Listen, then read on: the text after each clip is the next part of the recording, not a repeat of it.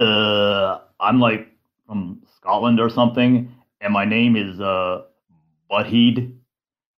I just listened to the latest podcast, and like in the next one, maybe you guys could suck less.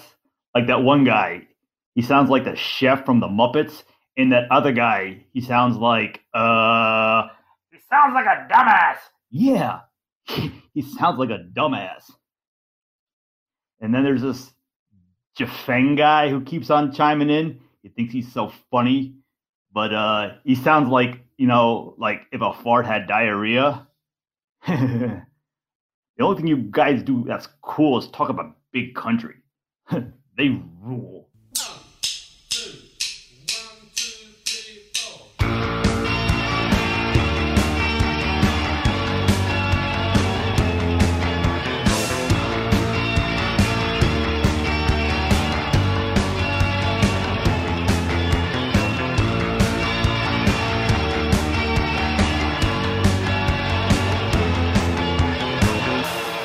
All right, everyone, welcome back to our deep dive of The Crossing, episode 81. Let's say hi to Svein. Hello, Svein. Hello, Tom. We are both dealing with some sort of cold. I don't know what it is. Svein is podcasting here with me with a fever. I've got a sore throat, but here we are because we have to do it. So yes. It matches kind of the deep dive psychosis, which is also probably a diagnosis of sorts. Yeah, it should be. Definitely should be. Well, look, we were moving along really fast in the last episode. We got 2 songs done. Yeah, so I have to ask you. I mean, we did an overview episode, and we did 2 songs. So now we are 4 hours, 45 minutes into The Crossing. Do you want to adjust your estimate for how long you think this is going to be? What did I say, 10? 10 to 12? You did say 10 to 12. All right. I'm going to keep it at that for now. Yeah. It's not going to be 10, It's not going to be 10. No. 10 it to might 12. be within 12. It might be within 12. It's still not out of the question, but definitely we are further along so far than I would have anticipated myself. We are. Well, let's see how things go today. We'll see if we can get at least 3 or 4 in. We shall see. But rather than us blathering here, let's just jump right into where we left off, and that is with track number 3 on The Crossing, Chance. Stuart, you spoke of the optimism behind some of the songs of Big Country, and Chance, I think, is one that is in that group completely, isn't it?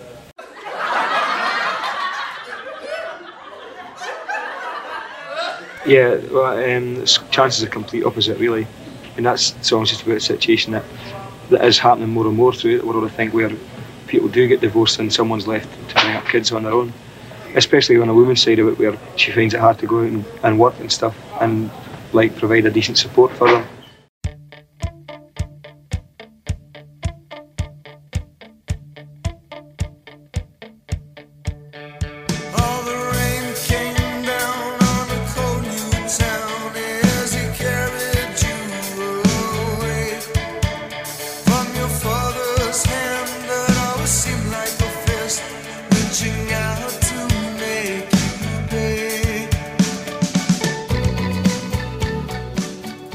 Okay, so with that instantly recognizable and beautiful intro, we all know it's Chance. We all know it's Chance when we hear that live. Actually, when we hear that song live, we hear the kick drum that starts the song. And even that we know immediately as Chance. So this is another one of those songs, kind of like In a Big Country, that's it not quite as much as that one, but in a lot of ways, this is no longer really a song for many Big Country fans. This is, a part of the absolute DNA of Big Country. This is one of the songs. This is one of those classics that we've all heard so many times live, and I don't know how often we play it on record, but it's just one of those things that becomes more than a song. So the challenge for us today is to go back to it, just like we did with In a Big Country. I promise I'm not going to take as long as I did with In a Big Country, I hope. And try to look at it more as a song. Try to go back to that time when we first heard it. Go back to the time when it didn't have the baggage of being one of the classic live tracks or one of the songs that's always associated with Big Country. And nothing wrong with that. It's worthy of that by any stretch. But but still, those types of songs, they can lose a little bit of their luster when they're so prevalent in your mind about the band. So yeah, we're going to try to polish out some of that, whatever it is, rust or whatever it might be on there, and reveal some of its luster again. So for this song, there's not nearly as much to talk about musically. So I'm going to talk about the lyrics first, because I think these are just some great examples of a lyricist who sets the tone of a song in just a few lines. So let's start with the beginning. All the rain came down on a cold new town as he carried you away from your father's hand that always seemed like a fist reaching out to make you pay. Only 6 lines there, and yet so much is revealed already about the story of this song and about what's going on in this song from those 6 lines. It's really great lyric writing. First of all, the rain coming down, of course, that's that could be looked at as a cliche in some respects. Rain is often used in songs to set a tone, and nothing wrong with that. It sets a great dreary tone. But the line that I think is so great for this, and that really sets the tone, is a cold new town. What is a new town? What does that even mean? Well, and this ties in with the kind of stuff Stewart read about on the following album, Steel Town. When he says new town, what he's referring to there is like a mill town, a factory town. These are towns that sprang up around an industry. So if an industry came, to a location where people needed work, oftentimes these towns would spring up around the factory because so many workers, were needed there and wanted to be there, that it just was more convenient for the work if they lived right there at the factory. Now, the problem with that can be seen in the word cold. It's a cold new town. There's no tradition there. There's no history of this town. There's no warmth in this town of what you would see like a place where people have lived for generations, and the land, and the area, and you love this town where you were born, or you have this like Bruce Springsteen, my hometown type of feel to where you live. That doesn't exist here because it's an industry town. It's a mill town. It's a factory town where people live there solely because of their work. So I think we can establish pretty clearly that that's where this person is when the rain is coming down on this cold new town. And then as he carried you away from your father's hand that always seemed like a fist. So we've got the whole idea of a person coming from an abusive family life already. And when you say, as he carried you away, I think most of us would immediately assume that the he is carrying away a she. And that's, of course, what we find in the song. So already in those first six lines of the song, which are so short and so quick, they come so quickly, we've got an amazing setting that's laid out for us that we can figure out what that is. And then we've got a whole background for this character, coming from an apparently abusive, controlling father whose hand was like a fist, always reaching out to make her pay for something. So we get that in the first couple stanzas of this song lyrically, which I think is fantastic. And then the next lines, he came like a hero from the factory floor.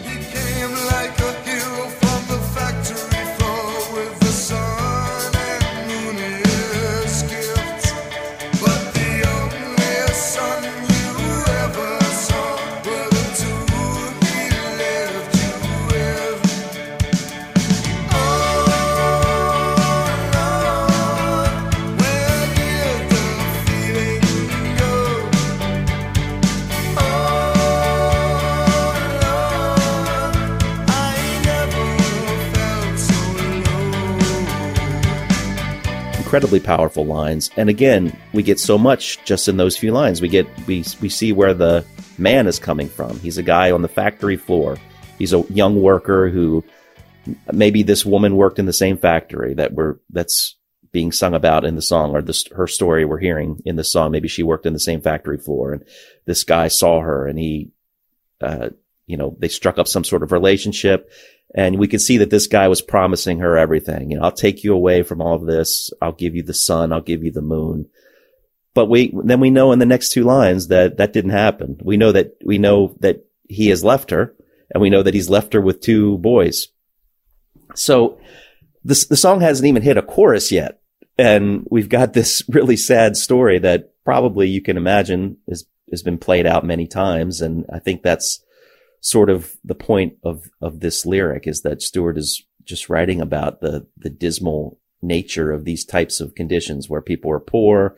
And yeah, I've seen this type of song written many times by other artists, often in country music. And this song isn't really that far removed from that as far as a subject matter, but this idea of people who are poor, people who are struggling with life, and they just will reach out to anything that might take them away from it, anything that might give them hope to have a better life. And quite often they become the victim of people who give them that false hope, who are looking for something of their own. So we get a sense that this guy was just looking to, hook up with this woman probably, and, looking at her as a sexual thing, maybe.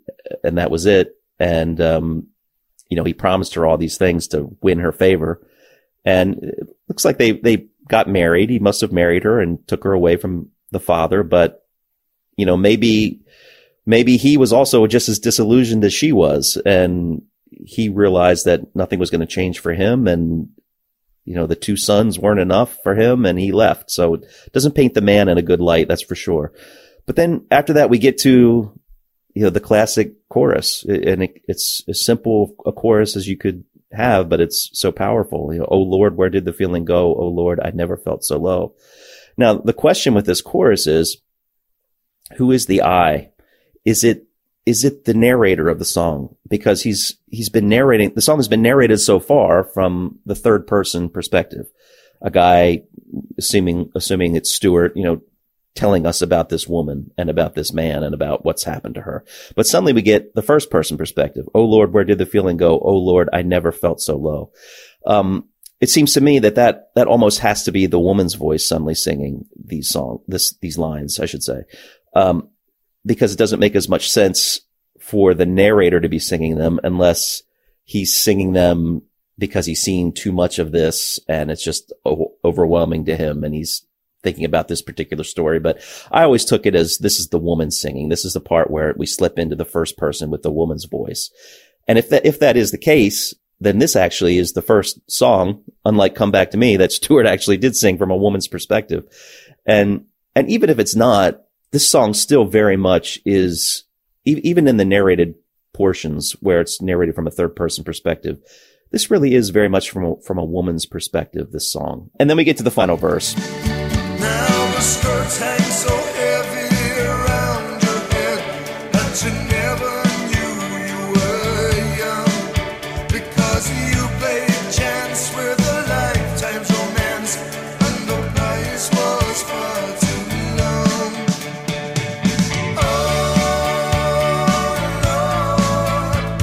First, the skirts hanging heavy around your head. I know some people have asked, what does that even mean? I think skirts really is just something that refers to the responsibilities of motherhood. We've often heard there's a phrase in, I don't know if it's the same in other European countries or in Britain, and it's not even really used anymore here in America, but it was used for a while, where you would say that someone hides behind his mother's skirts. Like if a kid was, what we would call a mama's boy or something, where they had to always be with their mother or were always looking to them for support or protection, you would say, well, this person hides behind his mother's skirts. And so skirts, it's not meant to be, literal there. Of course, it's a metaphor. The skirts reference the responsibilities of motherhood and everything a mother has to do or is supposed to do to take care of their kids, to give them, a life as they're growing up, to make sure that all their needs are taken care of. And so here we have the skirts of motherhood, but it's single motherhood. And that's why they hang so heavy around this woman's head. She's been left with the 2 kids to raise in what is obviously a very poor environment, a very, an impoverished environment, a very difficult environment, even for a couple, a married couple, it's difficult. So as a single woman, all of these responsibilities are even greater, they're like tenfold greater. So these skirts, these responsibilities that she has, are so heavy now around her head that they're just basically choking her in some respects. They're not giving her any chance whatsoever to have a life of her own. And we get that out of, you never knew you were young. She's old now beyond her years because she's, taking care of these kids, and she's doing all these things that she needs to do for them, which actually speaks very well of her. But at the same time, everyone needs to have some sort of identity for themselves too, parents included, and this person obviously doesn't have that opportunity. And this line always struck me as a little harsh, because you played chance with a lifetime's romance and the price was far too long. I mean, it's very sad, but in some ways that line almost seemed a little accusatory of the woman. Like, this is what happened because you took this chance. And I don't know if Stewart meant it that way, but sometimes that line always struck me that way. Like, oh, that's a little bit too harsh, isn't it? That's not going to make this poor woman feel any better.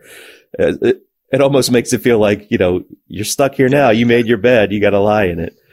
I'll just offer mine right away that I think maybe this is how the woman feels. Like, I had to play on this and look what happened to me. It cost too much. I regret it. So I think he switches a little back and forth. I agree with you about the chorus. That's definitely the woman's perspective. And I think here he actually switches mid-verse. And then it kind of makes sense. Because if he doesn't, then totally you're right. That seems harsh again, blaming. But I think that's how she feels. Yeah, she must. You're right. She must feel that way. Maybe she felt like, what an idiot I was to have believed this guy. The price was far too long. I think that's a really good line. It's a really interesting line. You never hear that. And it seems kind of odd at first because I've never heard anyone say, what you would hear is the price was far too great or the price was far too large. That would make. Or too high. Yeah. Yeah. Or too high. Exactly. That would make the logical sense. But the price was far too long. This is a very poetic way to explain, what's going on here.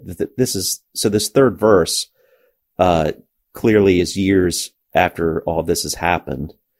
And, the price was far too long and this is what you're left with. What's really sad about it though is that it seems like there's no hope. You would think, well, the woman must still be relatively young. Can't she at least have hope of finding finding someone else or doing something else? But, that's not the picture that's being painted here. And I think this really is a good precursor to a lot of the Steel Town lyrics that we'll see, because it really is painting this bleak picture and hopeless picture that a lot of people must have felt in these situations where they live in these factory towns and, their whole life revolved around those factories. And, if you're left on your own, you're basically screwed. So this woman had nothing. She had no family to rely on, which we saw in the first couple verses.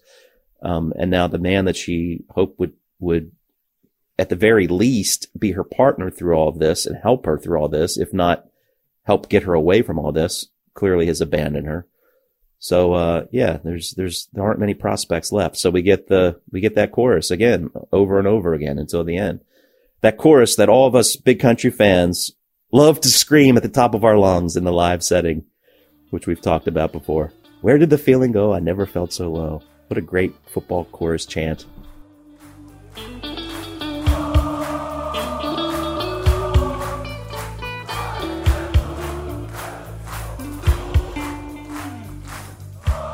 Quickly to the demo of this song.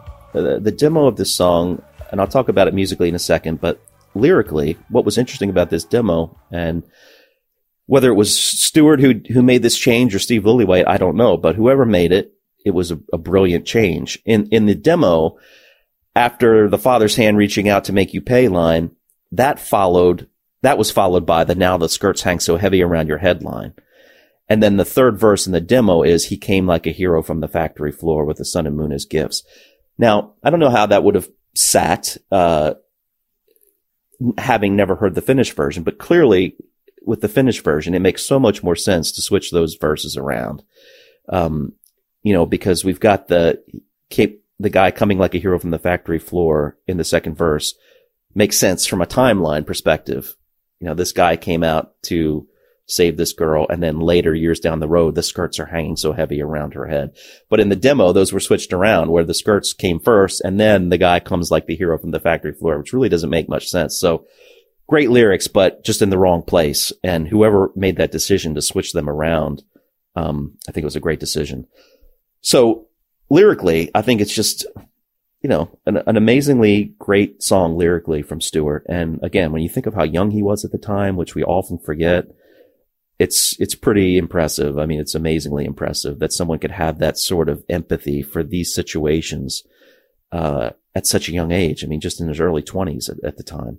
So amazing lyrics and quite rightly a classic big country song, just for those alone. But musically, it's probably one of the most simple songs that big country has ever really recorded as far as the instrumentation, and just the simplicity of it. There aren't any big sprawling solos. There aren't really any gigantic bass lines or big drum rolls or drum fills. I mean, it's all played perfectly and beautifully and exactly what the song needs. But it's very simplistic and and I think that's great and works perfectly. It also is a perfect third track for an album. I mean, especially back then when albums meant something, people put so much stock into the tracking order of an album. And quite often it was like this, but it was for a reason. I mean, you often started out with a big barnstormer, like in a big country, quite often followed up by another, upbeat song, maybe not quite as intense, but sometimes as intense or more intense. You could make the argument that Inwards is just as intense as in a big country, but usually that third track would almost always be the ballad or bringing things down a little bit. And that's what they do here. And I think that works perfectly for the tracking order of the song. It's what's really needed. But we start with that iconic intro, just very simple, 2 notes being plucked with an open D string, droning over top of that. Very easy, very simple, and very beautiful. And so many of the classic songs have that quality where they have that beautiful simplicity, but something that just really grabs you immediately. And that's what we've got here. So many layers in this song. We get the first, use of acoustic guitar in the big country recorded catalog. It's subtly mixed in the song. It comes out more toward the end when the final chorus kicks in and they actually bring the acoustic guitars up and the strumming, which really is nice, but it really comes out more if you listen to the 12-inch mix of this song. You can hear the acoustics, and I think that even starts with acoustics.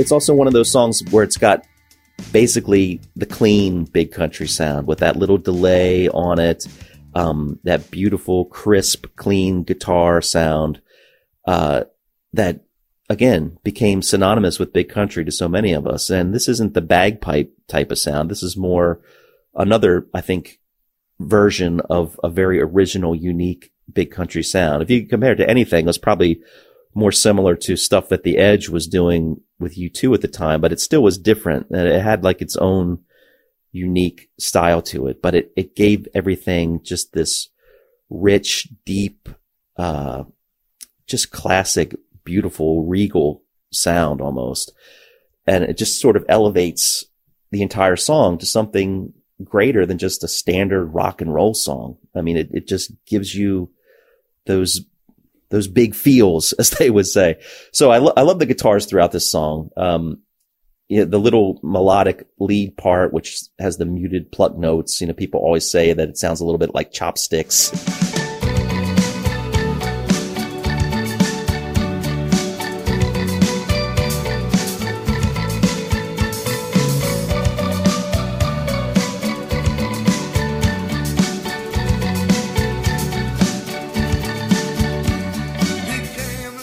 Just a cool little moment, a cool little lead break. And if you can call it that, it's not really a lead break. It's more just like a little instrumental break, but, a great little melody line that's brought into the song, it's just beautiful. And it's its own entity within the song, which I love. And, about I love that about most solos. It's not just someone, wanking about. It's like it's its own entity. It's its own melody. And it's a really nice part of the song that sort of gently takes us and prepares us for the next portion of it. Ebo is in this song as well. It's, again, subtly mixed. You can hear it a lot more and a lot better on the 12-inch mix.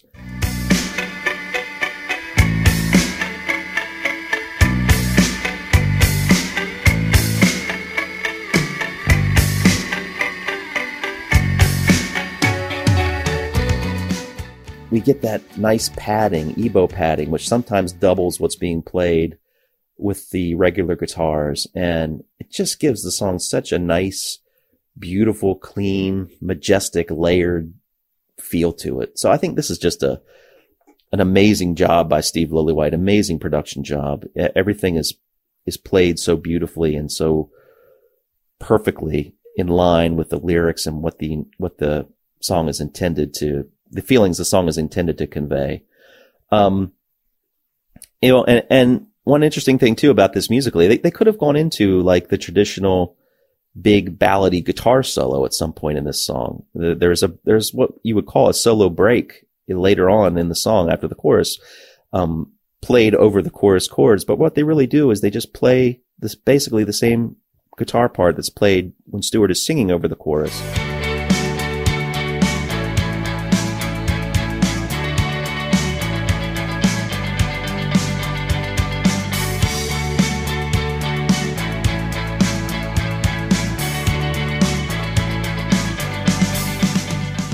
It's beautiful, and it works much better than some sort of fast big solo. It's just plaintive.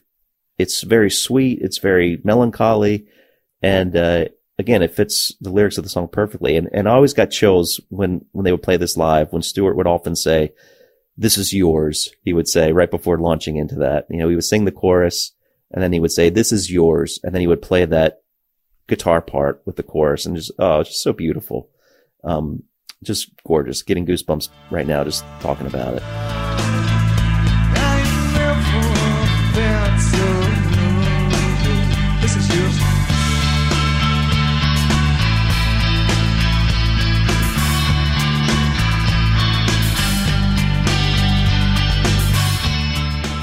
One of the best parts of the song musically is the crescendo toward the end when the distorted guitars kick in.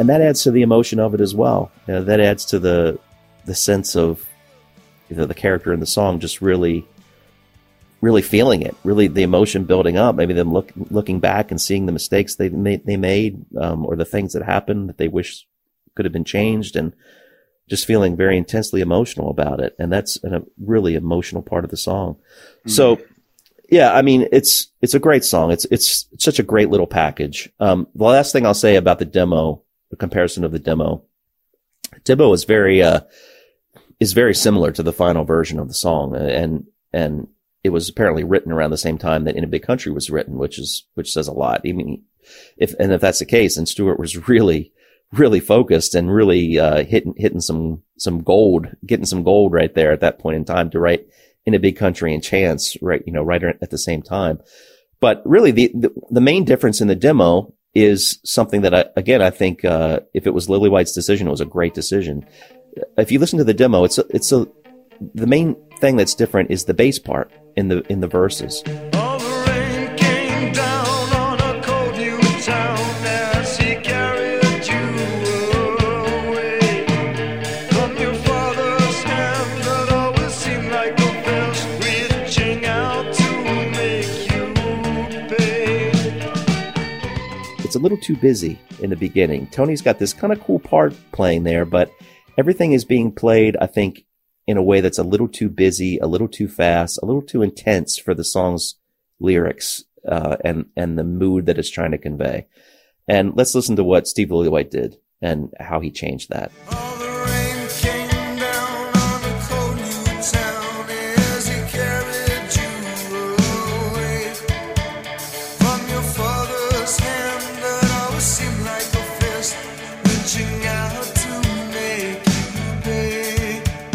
So I think that really makes a big difference, bringing things back a little bit, less notes, as they say, and not only that, but slowing things down just a touch, bringing the intensity of the drums down just a touch, all that stuff. That's what a great producer does. They could see that this is a great song. You can see that he didn't really change the arrangement of the song at all. We already talked about this lyrical change, which I think was great, but then this little change too. Awesome. Made the song perfect. And so this is truly, a very deserving big country classic. It's got the same issues for me that In a Big Country does. And I'm sure that's the case for many, in that we just heard it so much that it just becomes something else. So it's not a song that I'll just go to because I've heard it so many times. I don't really feel like I need to search it out most of the time. But that said, you can't be denied of how great of a song it is. Great example of Stewart's incredible songwriting already, and as well as Steve Lillywhite's amazing touch as a producer. So I think it's a great big country song, standout track on the album, and a deserved classic. I don't know if it's my fever speaking, but that made a ton of sense. It's the fever. Yeah. It's the fever. I got the fever, baby. Now, usually we compliment each other well, but this time I think you stole my thunder with this song. I think a lot of what I have is very similar to what you have, which means, in terms of especially lyrical discussion, there's not a whole lot of ways to read it. Of course, we're going to read it the same way, or most people, I think, would read it the same way. But we can certainly marvel at how good they are, and that there's no denying I'm going to do that too. But let's just mention yet again, since we're discussing the song now, that this was a single. It was the fourth single released in August 1983. It made number 9 in the UK, which is their best charting single thus far from Big Country, and the best one from The Crossing. So good choice there. It's a little surprising in hindsight to think of that. It kind of toppled both Fields of Fire and especially In a Big Country. But that's the UK. I think the most interesting thing to me is that the single was released mostly across Europe and in some South American countries and South Africa too. But in many other territories, it wasn't released.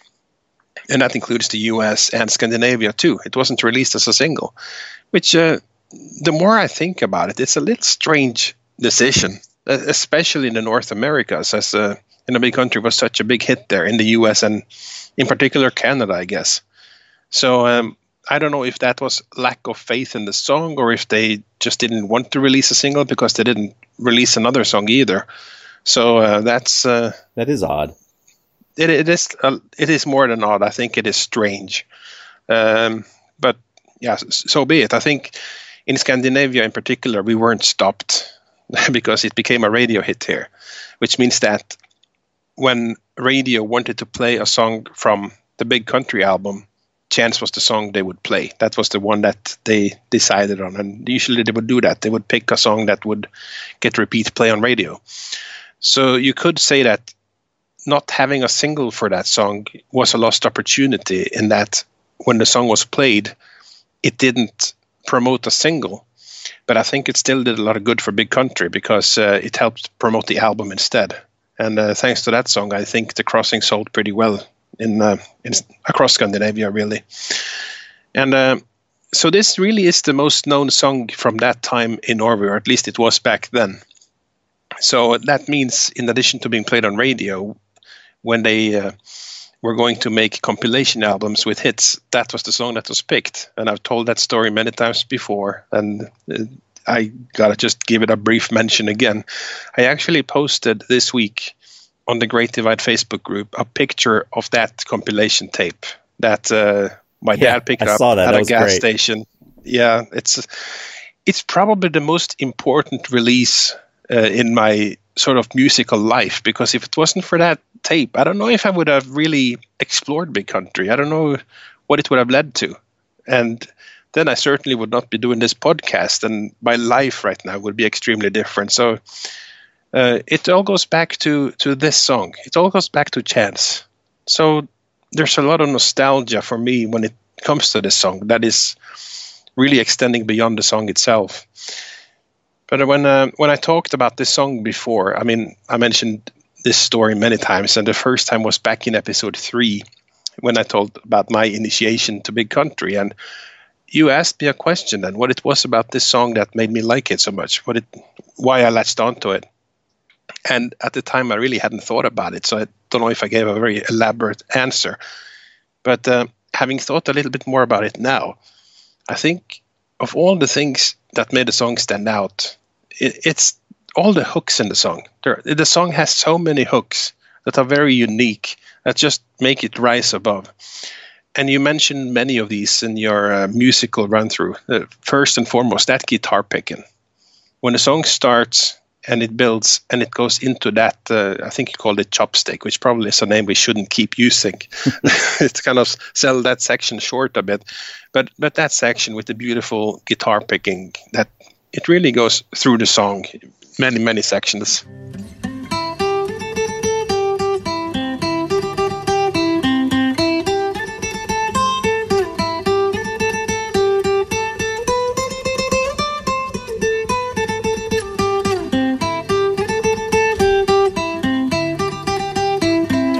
He came like a hero from the factory floor. And that is really lovely and very unique. You notice it right away. It stands out. And then you have the chorus with really the vocal harmonies and the melodic hook of just the melody itself. So strong. I just keep coming back to that melody. Where I mentioned a song like Inwards perhaps didn't have the strongest vocal melody in the world. It's catchy enough, hummable in some ways. But Chance is beautiful. And that has all of that. It's catchy, hummable, and beautiful, and lovely harmonies to boot. And that just sells the melodic hook line. That's a song that you can whistle, you can hum it. And it's not just beautiful, it's really emotional. This melody has a melancholy flair that at least us Nordic types kind of latch onto. I think all of our successful bands have that streak in them, and we recognize that streak somewhere else. So a very, very emotional melody to boot. So in short, there is nothing throwaway about this song. It's really substantial, I think, and that is noticeable, and you can pick up on that. Especially, a lot of people made fun of all the other acts on that named compilation tape. It really was easy for Big Country to stand out in that company, and a lot of people took a liking to Culture Club. They had a song there. We can't escape from Culture Club. That's kind of Big Country's nemesis. They keep showing up. But at least in this case, I didn't go the way of Culture Club. I went the way of Big Country. And that is obviously because Chance is a far superior song to Karma Chameleon. So all the melodic hook lines, the EBO as well. When that EBO came, I can honestly say I had never heard a sound like that ever in my life. I'd never heard anything used this way. That is so unique, so lovely. The more I sort of grew to know Big Country's catalog, the more I wondered, why is it such a rare instrument? Why don't people use it? I think the answer is simply that it's such an emotional instrument. You can't just put it in a bland, glossy pop song. It would feel out of place. But on an emotional song that tugs at the heartstring, like Chance and all the Big Country songs, it feels very naturally there, and then it enhances it as it should. But be that as it may, I'm not going to recap everything, but one thing we can do is highlight something from the interview we did with Mark. And this is all the way back in episode 32 of The Great Divide. He actually told us the story of sitting by the piano with Stuart and coming up with the vocal melody of that guitar picking part of this song. So let's go back and listen to what he said about that now. I mean, I've told this story before, but I remember years ago we were sitting by the piano, and I don't know what studio it was. I was in a studio somewhere, because we were in so many studios, whether it be in Scotland or in London or in a demo studio or a master studio. And Stuart was at the piano, and me and Stuart used to try and play the piano together. I'd sit on one end of the stool, he'd sit on the other, and we'd just play one finger stuff, and he'd come up with a little riff on the piano with one finger, and I'd come out with a counter melody on the other side, be it higher up or lower down. And I said to him, why don't we do something where we don't hit any white notes? Just let's stay on all the black notes, because it always sounds a little bit, I'll probably come up with the wrong explanation here, Chinese or... No, like a chopsticks type song. Yeah, chopstick, completely, exactly. I mean, it's that basic. And that's where chants kind of came from. There was already the bones of chants through Bruce and Stuart. And I went onto the keyboards, and we ended up playing a little bit of chants, and as was already there. And then I came up with the intro section, which was all on the black notes, bar one white note you have to hit, which most people have no idea that I was involved in that, which was that da da da da da da da da. You know, they're all on the black notes, bar one note. Which if you play that, you'll see the one I mean.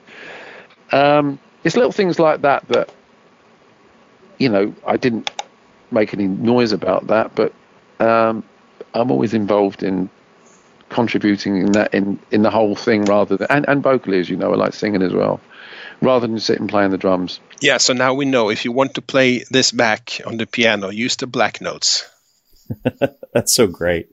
That is fantastic. And we should mention too that he mentioned Bruce Watson, and I certainly don't want to leave him out of the songwriting process with this track too. So yeah, and these songs were credited to all of them. So remember that as well.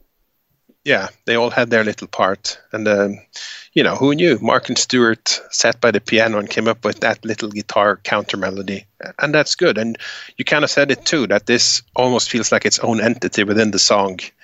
Yeah. And it is, of course. And it's one of many segments in the song that make it stand out. Because the average pop song would have the basic thing down, and you get to the chorus and you sing it, and you go back to the verse, and maybe there's a guitar solo. Whereas this one has specific meaty components that actually feel significant, and they add to it, and it's really built into a solid thing. Even though the song is very simple, it just falls together very nicely. So, yeah, you can remove all this bit, and you would still have the song, but it really adds to it. So, yeah, I think you mentioned a lot of really the demo comparisons and further things. But musically, it's really simple. So I'll just mention something about the lyrics. And I have actually a photograph of something that was posted on a Big Country Facebook group. I forget which one, but it's from a magazine, one of those pop magazines from around 1983. And they're doing a thing with Stuart called Personal File. It was a column, and it has a lot of typical pop magazine questions. So they have Stuart answer first record bought, first concert, what jobs do you have, what's the last book you read, have you got any pets, kind of typical fluff. But one of the questions in the middle of this, and that's what I latched down to, is a simple enough question, which is, what is chance about? And that gave us the following answer. And I quote, "It's the story of a girl who has had a hard time at home and marries the first guy who comes along. She has loads of kids, and he beats it. It's happened to a few people I know, and I think it's absolutely disgusting." Mm. So it didn't really reveal anything we didn't know, but what this tells me definitely is Stuart's passion about the situation that he describes. And yeah, like he said, it's absolutely disgusting. So he writes a song about it. He puts it in song form. And also I have a quote from Melody Maker 1990 where he says, "I like the wee subtle things, the acoustic numbers. I like that ring of sincerity and sentimentality. Is Chance our classic tearjerker? I think so. In a way, Chance has worked perfectly because it's become other people's song more than ours. This tour may be the last time songs like Chance are played. It lends too much predictability to the live show. Chance has been one of the peaks of the live show for a long time. It's time to produce another song." End quote. So as we know, they still played it and still play it. And when was that? What year was that quote from again? This was likely right after Pat Ahern joined in 1990, after the Save Me single. It must have been thereabout. So he was ready to write another song to replace Chance then. I guess he didn't. That's an interesting question. Not to get too much off on a tangent here, but do you think there was anything post 1990 that could have rivaled that? as a Ships. Yeah, yeah. You know what? That probably would have been it. That probably would have been it. And he might have had that. I think that was amongst the early songs he had. And didn't you say it? He showed those two songs, Kansas and Ships, to the record company ahead of No Place Like Home, and they weren't interested. Yeah, that's right. And it's funny you mentioned Ships, because I remember reading in an old country club from around 1991 where John Giddings was talking about Stewart, and he talked about how Stewart is still writing masterpieces like Chance and Ships. He mentioned both of those in the same sentence. So so interesting. Yeah, that would have been. I think you're right. That's a good choice. I must say I highly prefer Chance to Ships, but that's a different discussion. Yeah, I do as well. Well, Chance does have a very unique place. It's like you say, core. It's kind of like discussing replacing In a Big Country with a new song. You just don't do it. Yeah, it can't be done. No. Every band has some songs. You just don't talk about replacing them with something new. I mean, as an artist, yes, you should strive for it. But in reality, a song could end up having too much of a sacred place in the band's chronology. Now, so Chance, like we heard in the first quote, it's a story of a girl who has a hard time at home, and you kind of alluded to all these lines, like the new guy carried her away from her father's hand. That always was a fist that made her pay. So abusive relationship really with the father. I don't get the sense that the new guy necessarily was abusive. He was just non-committed and abandoned her.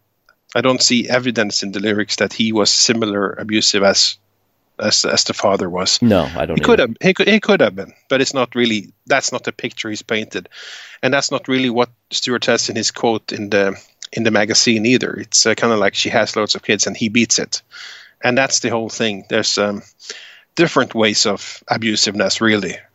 And I really like this one line. There's he came like a hero from the factory floor. That is the line that if there's any humor at all to be found in this song, and there probably isn't, but if there is, that is the line. I just see this image of this guy rising from the factory floor, and what a place that is to rise from to begin with, and rising like a hero. It's just, I just see this deadbeat, hopeless guy. And it's just really her situation at home that is so hopeless that, he's, the sun and the moon. Well, he delivered, if the sun was taking her away from the father, then short term, yeah, he did that. But the moon, which was to build a future together, no, he didn't do that. So she was stuck in a different situation. And that's really where the song is. And it's you covered it so well. I don't think I need to really go into many more lyrics, but that hero from the factory floor, that's the one line that I kind of almost have as a favorite line, even though it's a nothing line, but it describes so well this loser of a guy who comes from the factory floor and like a hero. And I kind of get the feeling that everybody would see that he's a loser, but she didn't because of her situation, and that probably is also a point in the song. And I think, like a lot of songs that Stewart wrote, he doesn't necessarily provide a solution, and we would see that more in his later years as a writer, writing lyrics, and especially since we spoke about Damascus in the previous deep dive. There's a lot of songs there that paint the current situation, and they don't provide the way out. Or even any hope in this song, really. Yeah, or even any hope, right? That's just the current situation. It's kind of like, let's take a song like Living by Memory, Snapshot. You're catching the peak at the peak of his indifference.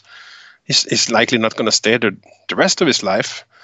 And this girl might even have more opportunities, but we don't know, because this is the moment that's described, and that's where they are at now.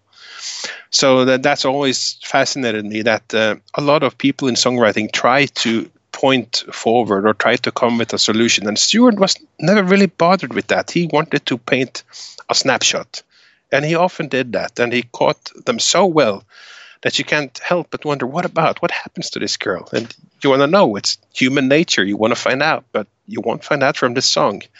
He would need to write a sequel later, and there's probably, if we start looking through his catalog of writings, maybe there were some examples where he revisited themes. But no, not really that often. So that's also something that fascinates me from a storytelling perspective. We should also mention how great that 12-inch version of the song is, especially that outro. The song retains its fade, but the acoustic guitar stays in the picture and keeps playing.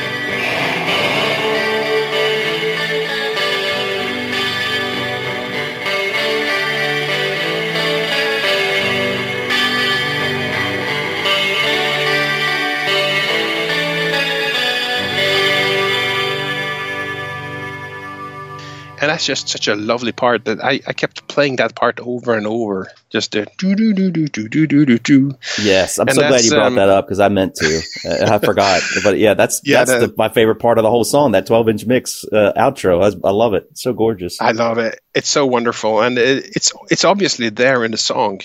But if that hadn't been highlighted like that in the 12-inch mix, I don't know if I would have noticed this the same way. Yeah. That's sort of the spotlight that the 12-inch mix would provide to certain musical parts. And for Chance, I mean, I love it so much. When I rehearsed with my band, like back in the Stone Age when I was a kid, I used to play that part on guitar over and over again. And all the guys said, "Oh, what's that? Can we make a song of that?" And of course, I said, "Yeah, sure." And we didn't use acoustic guitars necessarily in that band, so that became like a riff. So somewhere on a cassette tape somewhere, I have a metal riff version based on that guitar part. It was Nice. just so lovely. So that riff went far. Yeah, no, but that's a lovely part. I think that's like when you put the spotlight on any individual performance, they will usually stand out with this band, but that one definitely is one of them. So yeah. In closing, I want to mention something about the song title, Chance.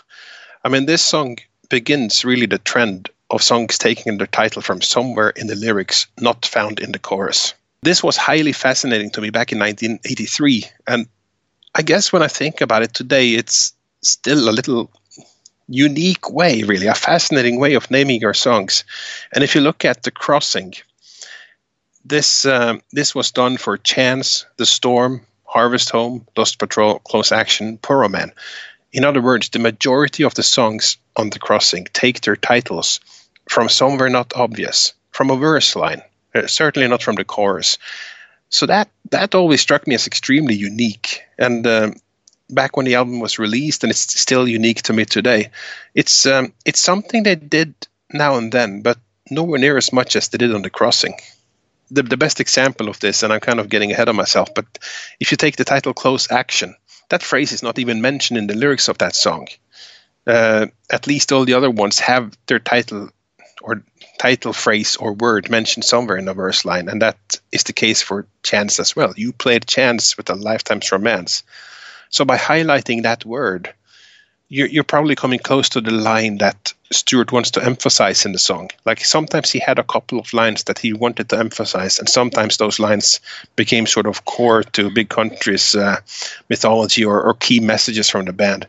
And I'm not sure that because you played Chance with A Lifetime's Romance and The Press Was Far Too Long became that, really. But in this song, that is a crux really of it. She took a chance. She blew it. She knows she blew it.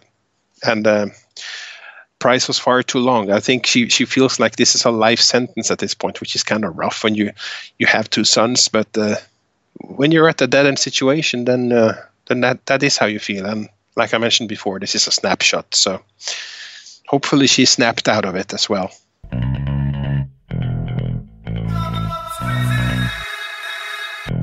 We do have a comment from Tony. He commented on each of these songs, and Chance of Son Rosa had a little bit to say about. So what Tony said in 2006 was, this song was written during the same time as In a Big Country, and when we recorded them both, I had an idea I had only ever dreamed about before. the likelihood of having hit singles. But I had never knew how much power it had until I first heard you guys singing the song back to us. Again, just love the textures of this recording. Strange to hear Stuart's developing voice. He was very much the crooner in the beginning, but developed it to the identifiable voice we all know. What a simple yet anthemic chorus. And I guess we can say something about that chorus before we totally leave it, because you mentioned the football chant. How unique isn't it? How big country isn't it to have a song about the dreariness of feeling as low as you've ever felt and cheering that out as an anthem in a crowd with 1, 2, 3, 4 to boot.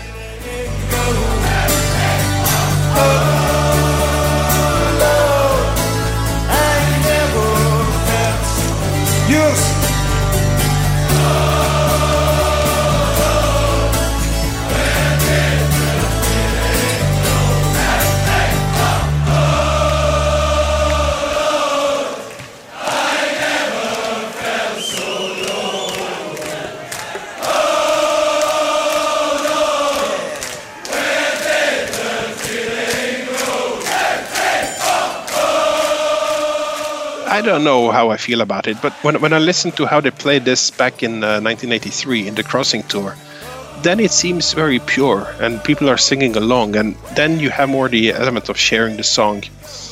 I think the 1, 2, 3, 4 is really where it goes too far, and I've said this before.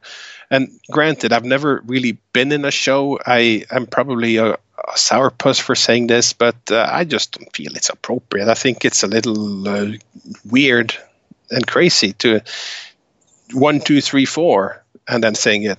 If you listen to really the new box set from Rock Palast, I don't know if you have it. Yeah, I do.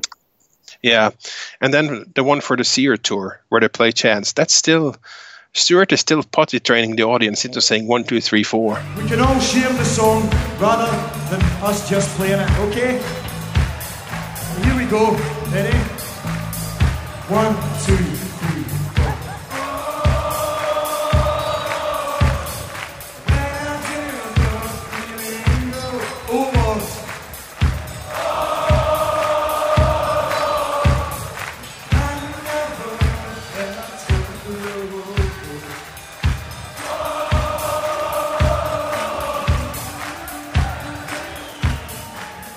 It clashes with really the song. I don't think people who hear it live think about what the song is about. I think, like you said, it's just become a standard, and we are so used to it that we distance ourselves away from that, and we just join in the communal thing. Chance has been a song that's stuck with us right from day one. It's always been a kind of a focal point of our live set. And I think that it was good for us to be able to take it out of the kind of electric set and do an acoustic version of it and change the emphasis of the song and just sing it as the kind of misplaced love song that it is. It's also got an incredible hook. It has got a very good hook. The kids love to sing it. And you can do that, but these are two different worlds. And when we discuss the song and the lyrics as we do now, that's very, very separate from what goes on at live shows. But there's also something to be said for, a group of people sharing in that line and feeling the same, basically recognizing that we all feel that way. But it's just a communal thing, just a shared joy of the music. To be clear, singing along, great. 1, 2, 3, 4, too much. Where do you rank this song? I rank it at number 6. And very similar to In a Big Country, I feel like this is one of the best written songs on the album. So, but it's just, I went with what I usually prefer to listen to. I don't know. I rank it as number 6, even though I will probably never seek this song out, very rarely, but it's just such a well-written, beautiful song that I couldn't dump it to the bottom of the list. So it's number 6 for me. Yeah. Yeah, same with me, really. I have it at number 8. All right, well, that's probably our closest so far. Yes. No, it's a wonderful song. It really is. It's the song that opened the door for me. It's not the song that really necessarily made me fall in love with the band. Some of those will come later, but definitely it opened the door, and it will always have a special place for me. But it's really down to lyrical relevance for me. I love the lyrics, but the ones that really connect with me are ones with higher personal significance. And I never fell for a Hero from the Factory Floor, so there you go. All right, so that's 8 for me, it's 6 for you, and it's time to look at what the people's vote gave Chance. It's actually closer to me than to you. It's 8. It's kind of right where I have it, at number 8. And as I mentioned last time, the minimum sum a song can get is 80. The maximum is 800 out of votes. Chance got 479, so that's kind of in the middle there, at an average of 5.9, close to 6 average. But that places it 8th overall. And the interesting thing is 4 people ranked it number 1, and 9 people ranked it at last at number 10. So that's that song. All right, so we cannot leave Chance without returning to the guest who made his debut on the last episode. Filthier now because it's been a while since we have had him out of the cage. Get out! Come out! Karate Bark countdown for Chance. Let's hear it, pig. Crossing Karate Bark countdown. 0. Yeah, I figured that would have 0 karate barks. That is not a surprise. Kind of sad, though. Okay, that takes us to 1,000 stars.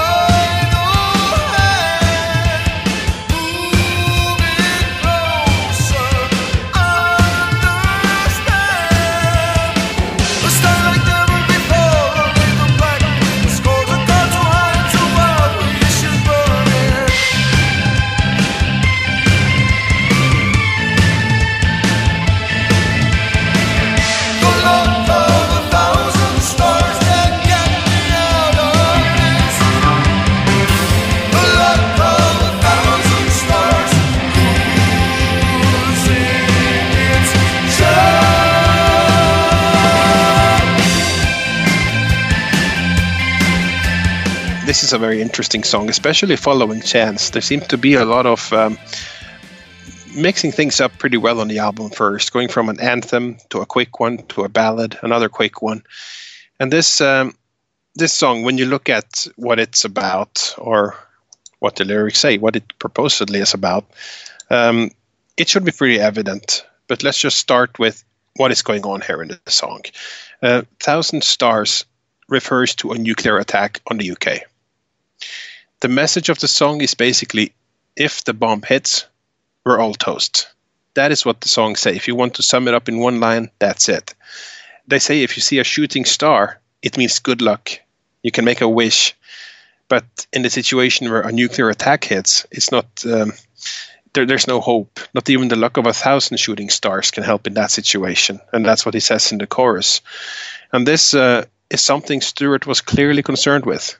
He spoke about this in interviews at the time. And he often said that if World War III happened, Fife would be targeted due to the location of the Rosin submarine base. And he mentioned this specifically in the book A Certain Chemistry, where he said, there are apocalyptic images in the songs. It's something that's with me constantly, and it's something that's brought home quite hard living in this area. We have the dockyard, heavy servicing for submarines, and the Maritime Command for Scotland. So we're a prime target here, make no bones about it. If anything does happen, it's going to be by this area. End quote. So this is something we need to keep in mind here, the mindset of the 1980s during the Cold War. It's hard to imagine now, but people had this threat that an attack could happen at any point of time. And how close it was to actually happen is one thing, but there was a rhetoric and a lack of dialogue between nations and a nuclear race that is hard to imagine today. Even though we know about it, we can't quite switch on again the feel of those times. And I must admit, personally, I was a teen during the 80s, but probably very shielded from the seriousness of these matters, and also living in a small and relatively peaceful country, and in the countryside no less, and add the naivety of youth on top of that. If I was aware of this on any level at all, which I can't say I was, I doubt I thought much about it. I never thought it would matter to me and my family. I didn't really follow this, but I know now that lots of people were thinking about this quite a bit. And especially the closer you live to a potential target, such as the submarine base in Rosyth. We had no similar targets or really any military presence whatsoever where I grew up. So back then, I never saw this song in this light, even though I read the lyrics as an 11-year-old and beyond. I didn't have really the hooks to hang the song on, or the lyrics, until much later. So I just saw this back then as a boy's own image, where people are out in nature, perhaps pointing up in the sky at a shooting star, and maybe even a dramatic shooting star coming at them, or something like that. But that might actually be closer to the song's spirit than I realized at the time. Something coming at you from the sky. It just wasn't a shooting star. But when you keep all of this mindset in mind as you start looking at the lyrics, and then you delve into the first verse, which goes,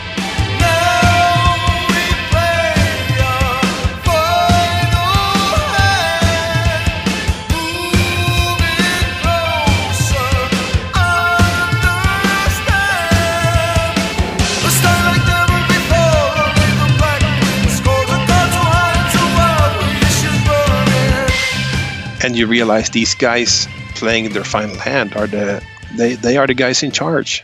The final hand is the ultimate weapon. Come in here, listen to our plan. And this time, like never before, only the Black Queen scores. Our card so high and so wild, we should burn it. Back then, war was often referred to as a chess game. Like one country would make a move, the other one would respond. That illustrates the Cold War extremely well. It was there was no dialogue. There was a series of moves and counter moves between the large nations of the world.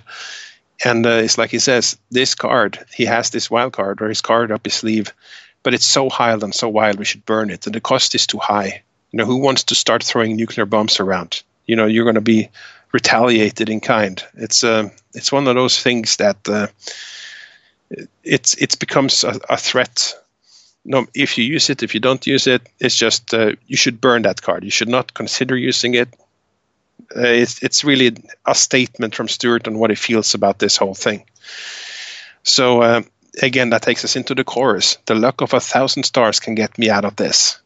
The luck of 1,000 stars losing its charm, which is a very dry line to illustrate with. That normally the luck of 1,000 stars would be like wonderful, plenty of luck. But here it's not enough. When the bomb is approaching, it's too late. So this kind of luck, if you might have it, but you won't need it because it's not enough. It's losing its charm. It's not enough. So going back into the second line, and this comes into a very interesting campaign that was going on in the UK at the time.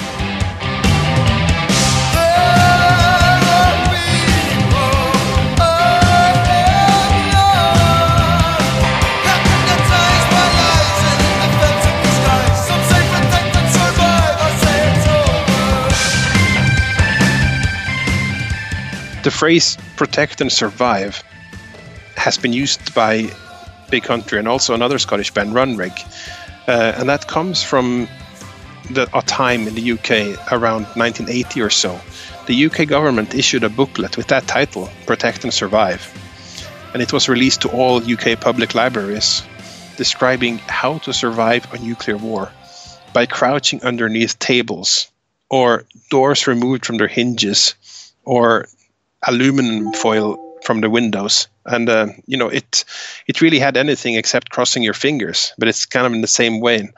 And there was an animated film at the time, When the Wind Blows, which had part of its soundtrack by Roger Waters, incidentally, that showed the process, and it might even have shown the booklet in that film. I think you had something similar in America with the phrase duck and cover. I'm not sure if it overlaps exactly. Yeah, it's but very similar. Yeah. But this thing, protect and survive, it's obviously totally ridiculous. I don't know if it was meant to create a sense of security or if it was just ignorance, not understanding really what the gravity of what would happen if a nuclear bomb would fall, or just purposefully misleading propaganda to avoid mass panic. Anything's possible. I think if a nuclear bomb lands in your area, I don't think it matters what table you hide under or whether your windows have aluminum foil in front of them or anything like that. There will be a crater in the ground for miles, and the destruction goes far beyond that. And if you're lucky enough to survive that, what awaits you is a slow, agonizing death due to radioactive fallout, where you can observe firsthand how parts of your body fall off or worse. So I don't think I could have issued a booklet like Protect and Survive with a straight face, telling people that you can live through a nuclear war by hiding under the sofa and by whitewashing the windows to reflect the radioactive blast back. It's it boggles the mind the more you read about that. And Stewart clearly felt the same way, and that's what he's saying in this verse. He thought Protect and Survive was a load of codswallop. Like some say Protect and Survive, I say it's over. Like, yeah, you can read that book. If this happens, there is no hope. So there are people I have loved, hypnotized by lies in defensive disguise. There's no doubt what he's talking about here. It's kind of, he's very doomsday about his things, but also call a spade for a spade. So that takes us really to the final verse, the third and final verse of 1,000 Stars, and it's going down. At this point, the bomb is falling, and all we can do now is spend those last precious moments together with your loved ones.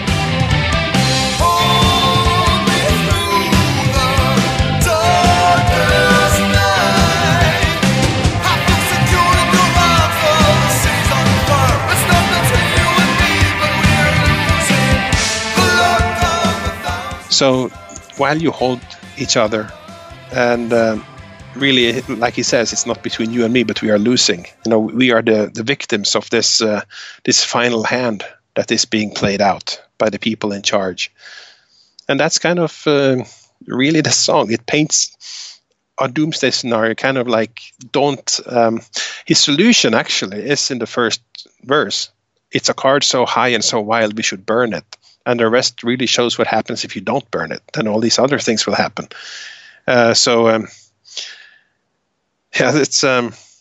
it's really laid out there, but he's laying it out very harshly. So even though it's easy enough to talk about the song, it's also hard to talk about the song because this gives you very little comfort. It's very hard to do something with, and this is thematically it goes through the authorship and even to the later years of Big Country, all the way up to the Journey album. They had a song called Winter Fire, which has personal fires, communal fires, and then worldwide fires.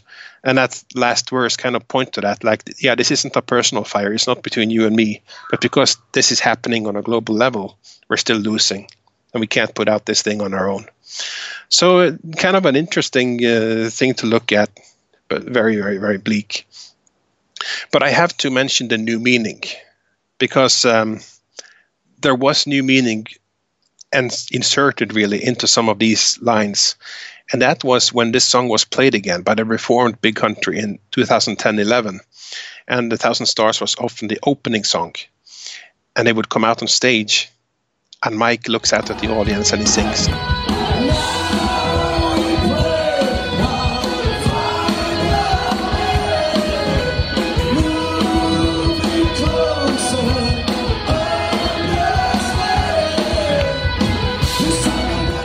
Don't be afraid to come on this journey with me, because here the band is back, and now we play our final hand. Come closer, understand us. So when they came back and played that song, those two lines became about the band almost. Like they knew what they were doing, and a lot of people latched onto this and said, wow, this gets a new meaning now when they're coming back, and we're all obviously still healing, and the fact that the band is coming back is great. And Mike infused a lot in those lines, especially like he would be the one to sort of make it super clear. There's nothing subtle about Mike's delivery. So yeah, that was a new meaning that was infused into those lines, and that's awesome. I really appreciated that myself. Interesting. So that's the lyrics, really. The music is also very interesting in this song,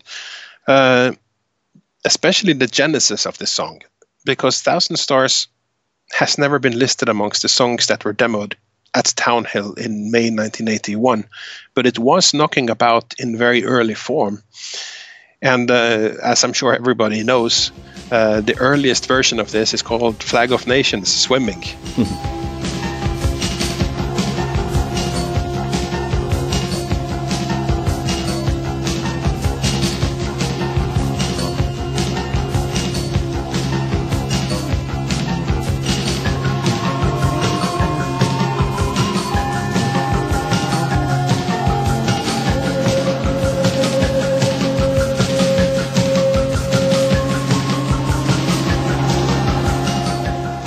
That was recorded in the fall of 1981, so it might have been knocking about when they did the Townhill things and worked out stuff together, but I'm not aware that they actually demoed it. But they did record it at Abbey Road Studio, of all places, produced by John Leckie in the fall of 81. And if you remove that crazy keyboard loop, that is really steals a lot of your attention when you listen to Flag of Nations. Remove that crazy keyboard loop and remove also that less crazy, but the skids-like keyboards. What you have then is a very basic instrumental demo form of 1,000 Stars, where especially the bass part is thundering along and quite recognizable as the verse bass line, at least in the right sections. So that was the first genesis of it, and then jump a year or so forward, and it was part of what the material they had when they went into Chris Thomas and beyond, and demoing it for eventually what was the album. So the song starts with a driving drum beat. And this is really what made it such an effective song to use as a show opener when they did that. And add to that drum beat the piercing high-pitched guitar line, augmented, by the way, by a second more mid-range guitar.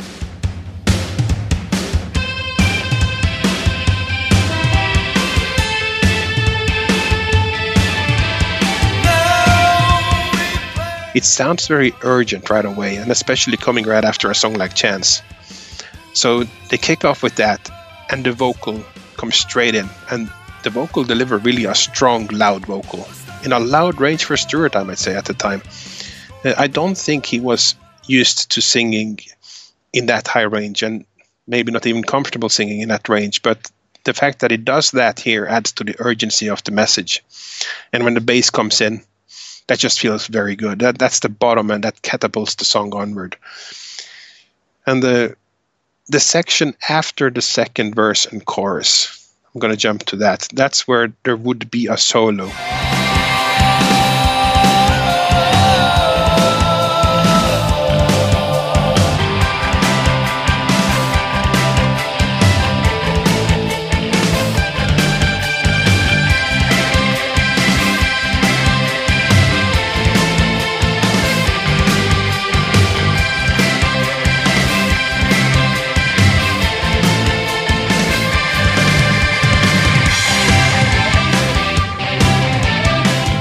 That's a very melodic guitar line that's played, that really takes the role of the solo. There really is no solos on The Crossing, as we know, but they have these melodic parts or instrumental sections where a part will be highlighted, and that part is just very lovely in this song.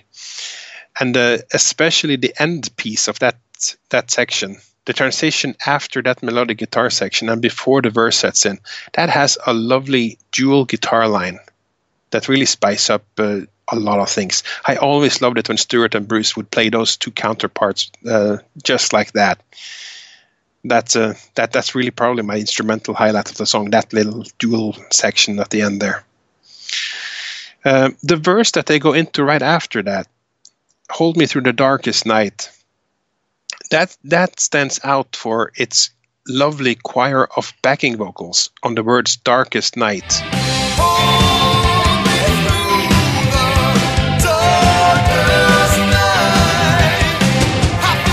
So he's singing really about the darkest night, yet that gets the most glorious vocal delivery by that choir of backing vocals. And it is kind of known that Stewart used to do his own backing vocals in the studio. It wasn't really normal back in those days that the others augmented him or did it, except when they played live, of course. But in that section, on Darkest Night, it sounds like there are definitely more people involved than Stewart. And I'm wondering if this is the second song with an appearance by Christine Beveridge. I'm not sure. It's not super clear, but I suspect so. So, so that's a lovely thing. It really stands out. And I think I don't know if it's meant to be used ironically, but it could be. Because The Darkest Night got the most glorious delivery there. And one thing you will discover if you listen very carefully to this song in headphones. And that really was a surprise when I first noticed this some time ago. I really felt I knew this song well. But when I listened to it in headphones, the amount of EBO in this song was really surprising. Because it's not clear, and especially sort of this song sandwiched between really two of the strongest EBO moments on the album in Chance and The Storm. But this song really is quite brilliant in its use of EBO because it's not used like it is anywhere else on the album. It's especially very prominent towards the end section.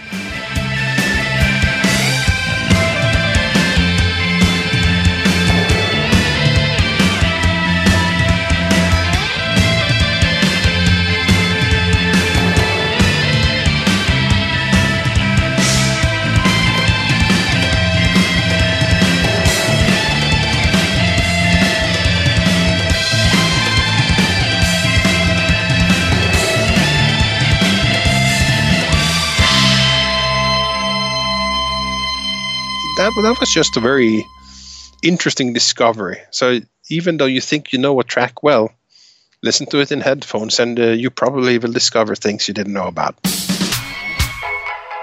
So that's pretty much this song. I have a quote from Tony where he says, 1,000 stars. This song was written and demoed in my mom's front room in Ealing on my Fostex 4-track. It was a bust to take it into the studio and record it properly. What an original sounding song, never heard the like since. The subject matter is still as relevant today as it was then. Now my only comment to those comments is that we know this song existed before Tony and Mark joined the band, so how written and demoed it was probably fleshed out in his mom's front room in Ealing. But we know Flag of Nation existed. I have no doubt it was developed a bit more than that, but it probably fell together when all the 4 key members of the band were intact. So that's just my thing. It was probably put together and demoed more than written and demoed. But anyway. Very cool. Awesome. Yeah, it's this is such a great live track. I mean, I'll never forget the first time I ever saw anything live related to Big Country was that Barrowlands show. And I'll never forget hearing those drums kick in and seeing the band come out on stage in their plaid and their tartan headbands and the crowd going absolutely insane.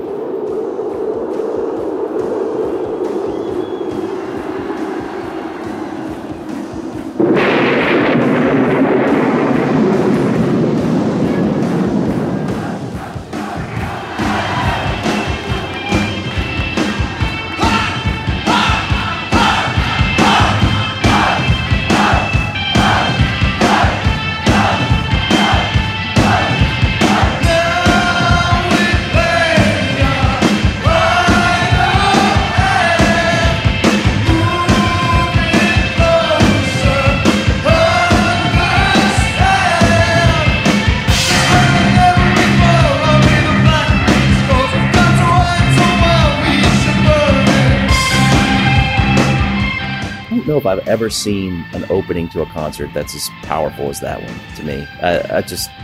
So when they brought that song back during the Mike years, as you mentioned, I was really pleased to hear that again. And they did an amazing version of it as well. But yeah, lyrically, you cover everything very well. Nothing really too much to add other than a few personal preferences as to lyrics that I absolutely love.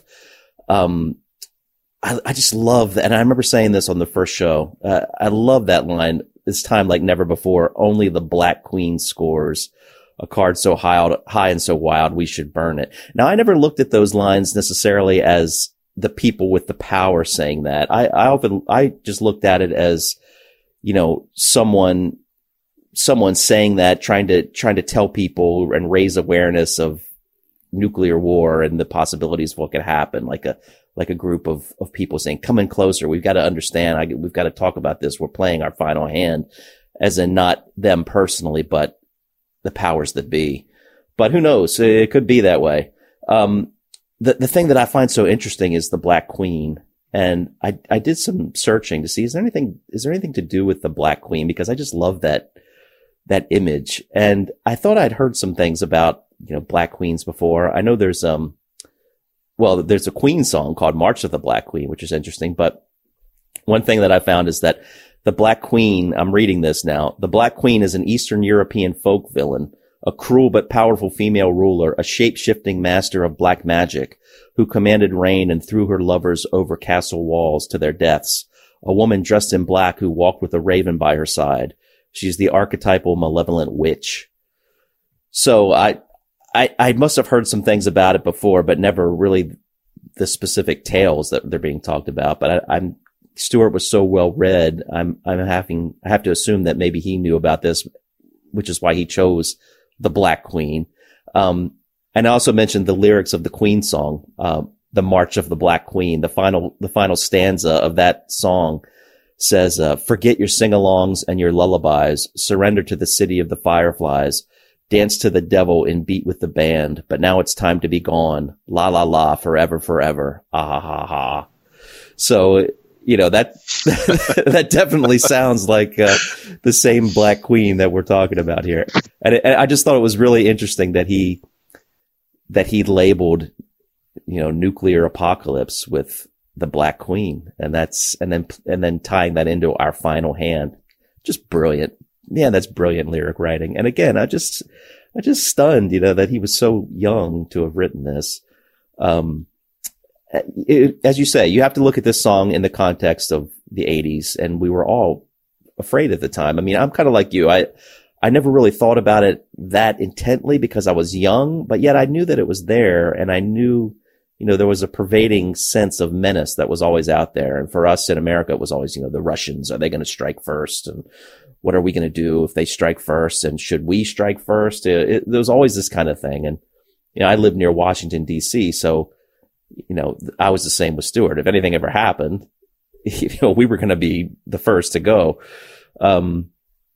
So, you know, it was always something in the back of your mind. And if you were older, you know, of a certain age, like Stuart was here, and even though he was still young, he was in his 20s, it must have been even more of a worry than someone who's just a kid and it's got other things to think about.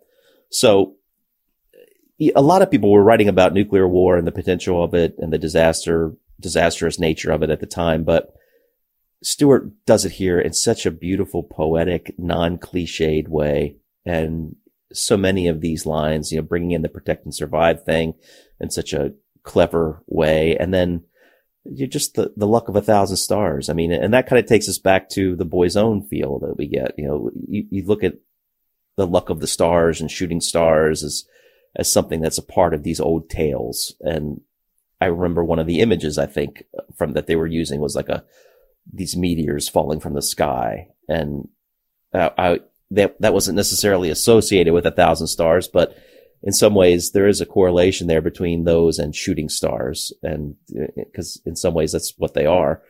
I'm sure that most of us try to map these images to specific songs. Yeah, exactly. And that would obviously be the one for this one. Yeah, no doubt about it. You know, the apocalyptic raining down of these stars, and, you know, they're not lucky stars anymore. Now they're just falling from the skies. And in a way, when you think about a nuclear missile flying through the air, that could look like a shooting star in a sense as well. So yeah, all kinds of things you can talk about this, and you've talked about pretty much all of it, but I just wanted to bring in that Black Queen because I love that line so much. And I think that's, you know, potentially another interesting allusion that Stuart makes to, you know, literature that predated him and old folk tales and those types of things. So I think that's a cool element to the song. Musically, I mean, you covered that very well too. I'm not going to touch on a lot more than what you already said. But one thing I will say that I find very interesting when you look at this song and how it developed, they seem to have a lot of trouble figuring out what to do musically in the chorus in The Luck of 1,000 Stars. If you listen to a lot of these demos, and there are a number of different demos for 1,000 Stars as the song progressed, starting with those parts from Flag of Nations that you mentioned. And I always loved that bass part. So that's why I always had a soft spot for Flag of Nations. I know people give that song a lot of grief, but I just love that little bouncy bass part that made its way to 1,000 Stars. I think it's great. And I love that in Flag of Nations. But when you listen to how this song developed demo wise, like I said, they never seem to know what to play underneath the chorus when they get to The Luck of 1,000 Stars Can't Get Me Out of This. In some of the early demos, there was a little bit of like music underneath that part.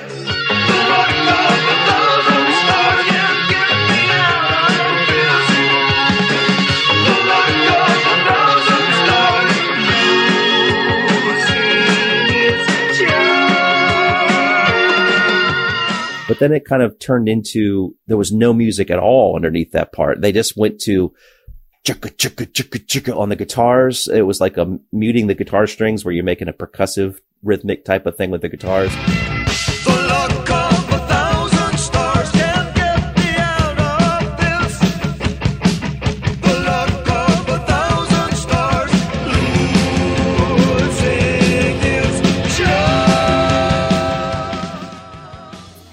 And this is what Steve Lillywhite turned it into.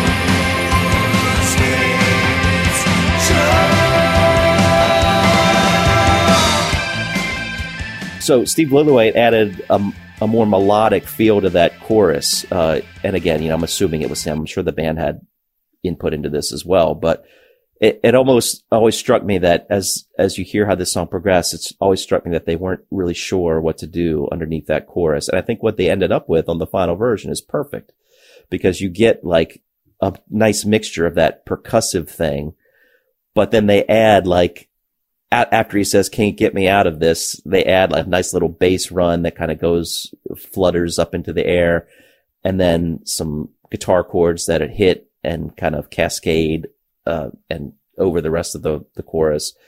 And it's subtle, but it works. And to me, it works a lot better than just having that percussive thing going throughout. So I love that. I think that's a great addition to the song. As you say, I love that line. Hold me through the darkest night. I feel secure in your arms while the city's on fire. It's kind of like this feeling of, just let it burn. Yeah. And there's always been something romantic in movies and things I've seen where, people see the bomb coming and there's nothing they can do. They know now that it's too late. Here it comes. And so they just put their arms around each other and they just stare into the sky as it comes down and obliterates everyone. And it's like, and it brings you back to what's really important, what you love the most. And, even though the whole city's on fire, and I like that line is not between you and me, but we are losing. That's always been kind of a difficult line for me. It's just kind of a strange sounding line, but, I guess what he's saying there is we as a human race are losing. You and me, here we are together, but humanity is done. So again, we've got sort of like Chance. We've got this rousing song that people are jumping around like crazy to, pumping their fists to, as well they should, because the music inspires you to do that. But we've got a song that really offers no hope. Once again, it's laying out the dangers of what's going to happen or what could happen. And I guess the one thing you could say about this song is that it hasn't happened yet within the context of the song. So it's more a dire warning of what could happen. And I always took the opening line as being like this prophet who comes into a town or something and is explaining to them what could happen, gathering everyone closer. Come, there's a huge danger here, and this is what it is. So Yeah, a brilliant song. Lyrically, musically, it's got everything about Big Country that we love. You know, the big drums, the tom patterns, the bagpipe sounding guitars, the feeling like you want to rush into battle, you know, to this music and go on the Highland Charge, which we'll talk about in the next song.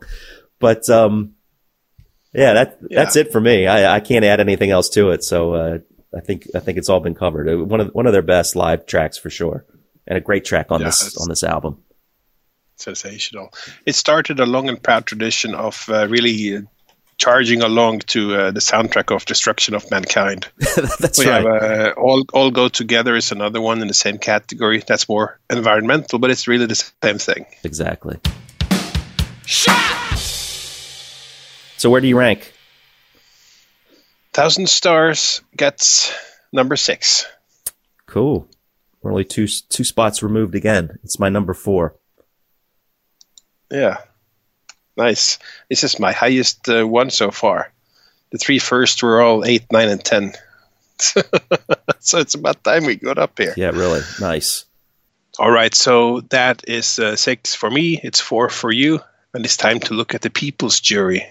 And as we remember from the last song, they were not that hot on Chance. It's even worse on 1,000 Stars. That's worse than any of us gave it. The people place it number 9 with 525 points out of the possible 800 or minimum 80. Really, it should shoot for the 80, not for the 800, to make it clear. But it's lower. Its average is 6.5, which is quite low. That you have to have a lot of low votes to end up there. 3 people placed 1,000 Star at number 1, and Andy Inkster, one of our bogans, is one of them.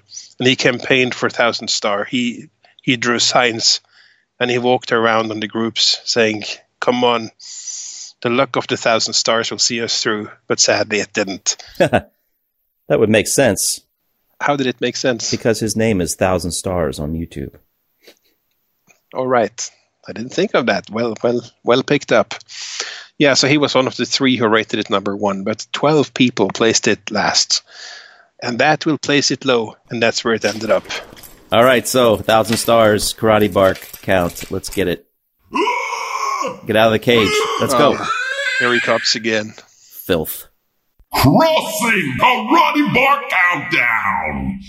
1.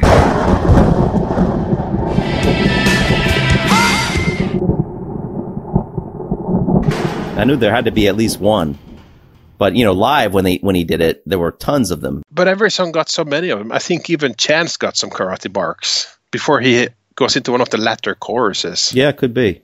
I think it became a thing. I think it was less established when they recorded the album, but man, did they embrace that one. And that's cool, that's our thing. That's right. Hi, Tom Svein. How you doing? It's Paul Barker here. The Storm is my favourite track off The Crossing. Certainly when it came out, it was the big time of tensions and Cold War between the East and the West. And to me, just represented all I felt needed to be said and expressed about that whole issue and conflict. Just being ever hopeful and positive about peace. And I kind of just had my own image of what the video to it might look like if it was ever released, and it was just great that Stuart and the rest of the band could just fire that imagination so much. And yeah, I originally had a blue cassette edition of The Crossing with the extra tracks on Heart and Soul, Angle Park, 12 Mixes, Feels Fine in a Big Country. Then in 1996, when the red German remaster came out, that of course had the extra track The Crossing on too, which I kind of love as much as The Storm in its own way, although it's not 1 to 10 core songs. And yeah, I've now got the green cover deluxe edition too, of course, with all those extra tracks on, which is absolutely brilliant. But yeah, Storm of Thrones as well, it was absolutely amazing, inspired interpretation by you, Tom. I love that piece of music so much. Every time I hear The Storm live, it still sends massive shivers down the spine. It's not lost any of its magic and sparkle to me. It's just so polished, so brilliant. It's got lovely interludes and overlays in terms of Christine and the vocals as well, which just makes it extra special. So have it, you guys. Thanks for doing such a brilliant job. And look forward to hearing the further deep dives. Bye for now. Bye. The next track is The Storm, which we actually, track 5 rather, is The Storm. This song was recorded on the first album, The Crossing, and we actually recorded this song acoustically, and then for many years when we played it live on stage, we actually played it with electric guitars, and it was cool for us to go back and play it acoustically again. And I think the crowd really got a big surprise when we kind of dusted it off and brought it out to play acoustically. We had a whole backdrop that went with the song as well. Right. We did, yes, that's Moving right. clouds and lightning. What I liked about this version of the Storm, it works without EBOs, which everybody thought was one of the things that we used to do on guitar. But people used to think we used EBOs all the time, and we only used it on about 3 or 4 different tracks. But people used to think the guitar sound was the EBO. And it wasn't. It was us singing. It was actually us making Spike Milligan noises.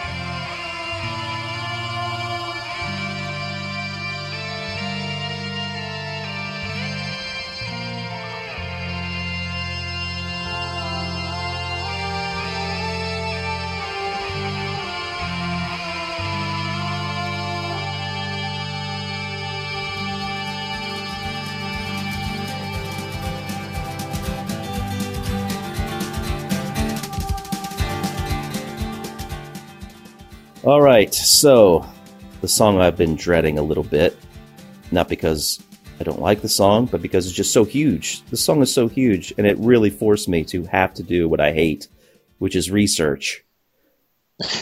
I'm sitting here with popcorn. Oh, man.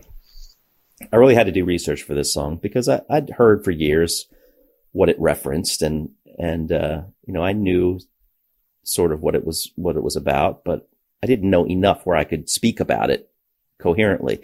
And I don't know if I can do that now, but I'm going to try. I certainly can do a better job than I could have a few months ago. So anyway, so now I've ruined everything. Instead of pretending that I just knew all this information, now it's going to be obvious that I just learned it fairly recently. But oh, this is good. Now you have built the audience sympathy instead. So this is very good. It's a good approach. Well, look, I've never been one to claim that I had any kind of serious knowledge of Scottish history. So those of you who do, especially my Scottish friends, if I mess up on any of this, I'm sure you'll let me know. And I apologize in advance because they didn't teach this in American schools. So I don't know it. But I've come to learn a lot about it, and I love it. And we'll see how good I get with these descriptions. So anyway, The Storm. Lyrically, musically, this is an epic. I mean, this is the first big country epic that we get from them. And, what is a big country epic? I mean, we could argue that some songs are epics and some people might disagree on some levels. But with The Storm, with Poro Man, with other songs that we've talked about, there are some songs that are just known. This is a big country epic, The Crossing. And what makes it epic? Well, I think number one, it's just it's a song that goes through many different changes. Those aren't just, they can be lyrical changes, definitely, but also musical changes. I mean, a song that's probably over 5 minutes, I would say, would categorize it as an epic. That doesn't mean a song that is over 5 minutes is automatically an epic by any stretch, but I think you've got to at least have some of that length in there to account for some of these changes. It's interesting. For example, The Red Fox has a lot of these different dynamic feel changes. But I don't think anyone would call that an epic necessarily because it's not long enough. But yet it's got a lot of the ingredients of being an epic because it's got completely different shifting dynamics in the song and you know, from a musical and a lyrical perspective. But anyway, The Storm is definitely a big country epic. It's one of those tracks that, you know, it's just a gigantic prog rock almost type of song in a lot of ways. It's got the prog elements, definitely, that Tony and Mark brought to the band. But before I talk about it musically, plenty to talk about there. Got to talk about it lyrically. And this is another one of those, you know, boys' own adventure type songs, to be sure, but it's also heavily rooted in Scottish history. And the key for that is with the line, "Ah, my James."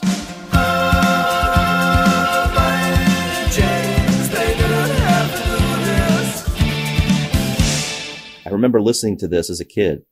I had no idea who James was. I didn't know what he was referencing there. I just assumed it was, you know, a friend of his named James who was with him when he was talking about this awful scene he was witnessing of these cities being burned and, you know, destroyed.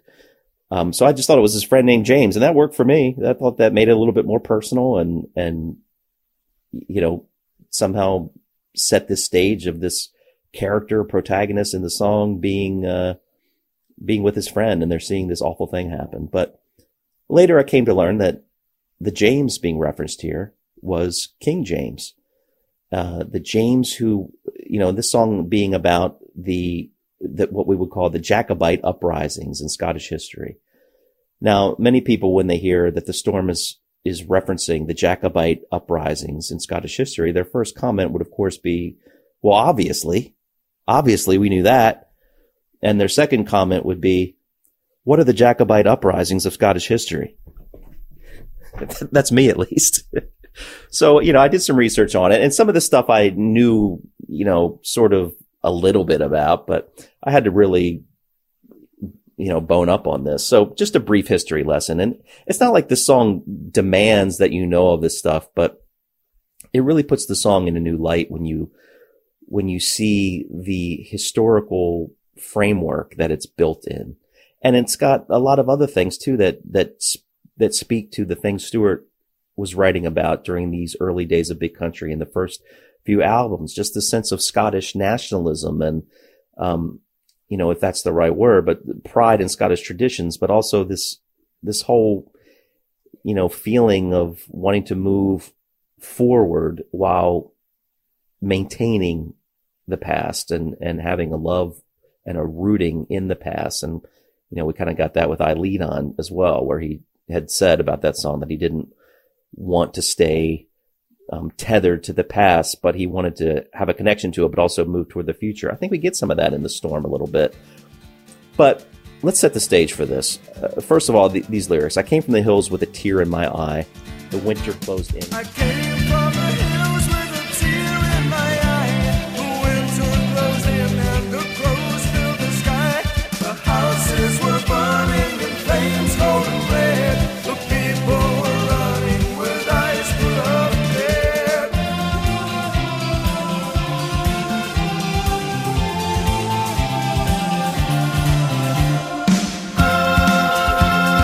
My James, they didn't have to do this. So we've got this guy coming down from the hills with a tear in his eye already. We don't know if it was there before or if it's there because of what he's witnessing.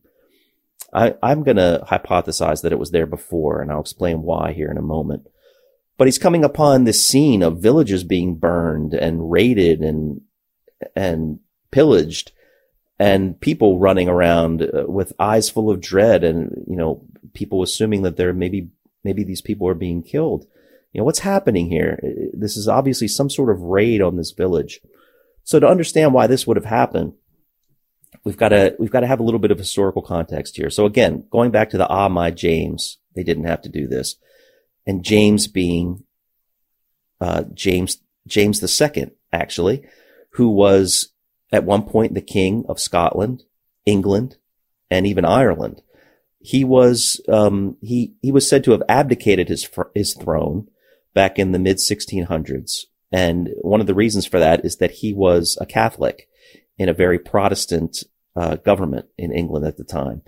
And he converted to Catholicism. And now that conversion was sort of allowed by the other Protestants in the government because he had no Catholic heirs who would become Catholics and make that Catholicism more threatening to the Protestant structure that was already in place. He had a daughter, but he had no sons until he had a son also named James III. Once he had this son, then the Protestants in the government started to worry because they thought, okay, this guy has Catholic leanings because he's a Catholic. We've sort of, brushed this under the rug, but now he's got a son who's born Catholic. So when he dies, the son is going to be the king, and we're looking at Catholicism spreading through England. And so a variety of things happened. James left the throne. He fled to France, and the Protestants in power said that he had abdicated the throne, which gave them the right to put his daughter into the throne position as the queen. And her being a Protestant, she was a Protestant ruler. So he did that. And she had a husband named William, and he became the king. So there were a lot of people who did not like this, obviously. They wanted James returned to the throne. And for a long time, they tried to do this over a series of what they called the Jacobite uprisings. Now, Jacobite is Latin for Jacobus, which means James. So when you hear Jacobite, that means someone who is in support of James, King James, wanting to return him to the throne. So this King James II of England, died before he could be restored to power, even though there were battles and things that were fought to try to bring this about that weren't successful. And the same thing happened with his son, the other James. And at one point, this son, James III, was exiled, and he had a son who many people know as, they call him Bonnie Prince Charlie, Charles Edward Stuart. And another interesting thing here is that James was from the House of Stuart. So this is what takes us into the time period of what's happening in the lyrics of The Storm, because Bonnie Prince Charles led what was the last Jacobite uprising, and it was defeated, it was crushed, and it was the last one that really had any merit and that had any success whatsoever. And after that, there were no more of these, and the attempts at restoring the House of Stuart and James back to the throne were gone. So what happened around this time, and this happened in the last one I think was, let me get my notes here, 1746. And a lot of people talk about this big battle that happened as being what the lyrics of The Storm are referencing. And that is the Battle of Culloden. And this was the final battle in Scotland between the Jacobite forces and the English forces. And the defeat was so great that, as I just said, the Jacobites were pretty much destroyed, and any further attempts to restore the House of Stuart to the throne were defeated. Now, what happened here is that the forces of Prince Charles, Bonnie Prince Charles, he had developed a great deal of support in Scotland. Part of that is because King James before him had been very sympathetic to the Scottish way of life, the way of life of the Highlanders and their clan system, which was very different to the system happening in England. I mean, they had their own way of life. They had their own traditions, and James had been sympathetic to that. So there was a sense in what Charles was sort of promising to these people in the Highlands was that if he won, and if James was restored to the throne and the House of Stuart was restored to the English throne, that this could lead to an independent Scotland. So he had a lot of support in Scotland. He had a lot of support among the Highlanders. And what I learned by also reading more about this is that he also had a lot of support among what they call the Lowlanders as well. So this is where he drew his army from. But he also had French support. He had support from other English people as well. And I'm trying to do this as quickly as I can, but it does lead into, I think, a good framework for the Storm's lyrics. So Charles led these forces, and they still were not forces that were really up to the task of fighting England, but yet he had some success. He actually led them into England, which had not happened before. And they had some success taking some cities, making some inroads into, the battle, and people were very excited about these successes. But at one point they had to retreat back to Scotland and sort of regain their power and re-strengthen their forces.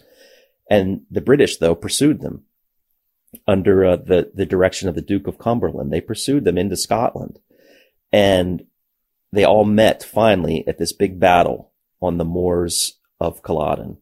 And of course, we get references to moors in the song, the Storm. And that was a big deal here because the Jacobite forces ended up fighting and there was advice given to Charles to not fight here because the ground of the moors, they said, was not conducive to what was known as the Highland Charge, which was the main method the Highlanders used in their battles. They had this big, imposing, huge charge that they would make, and it was usually overwhelming to the enemy when they won their victories. That's why, because their charge was so overwhelming and difficult to stop.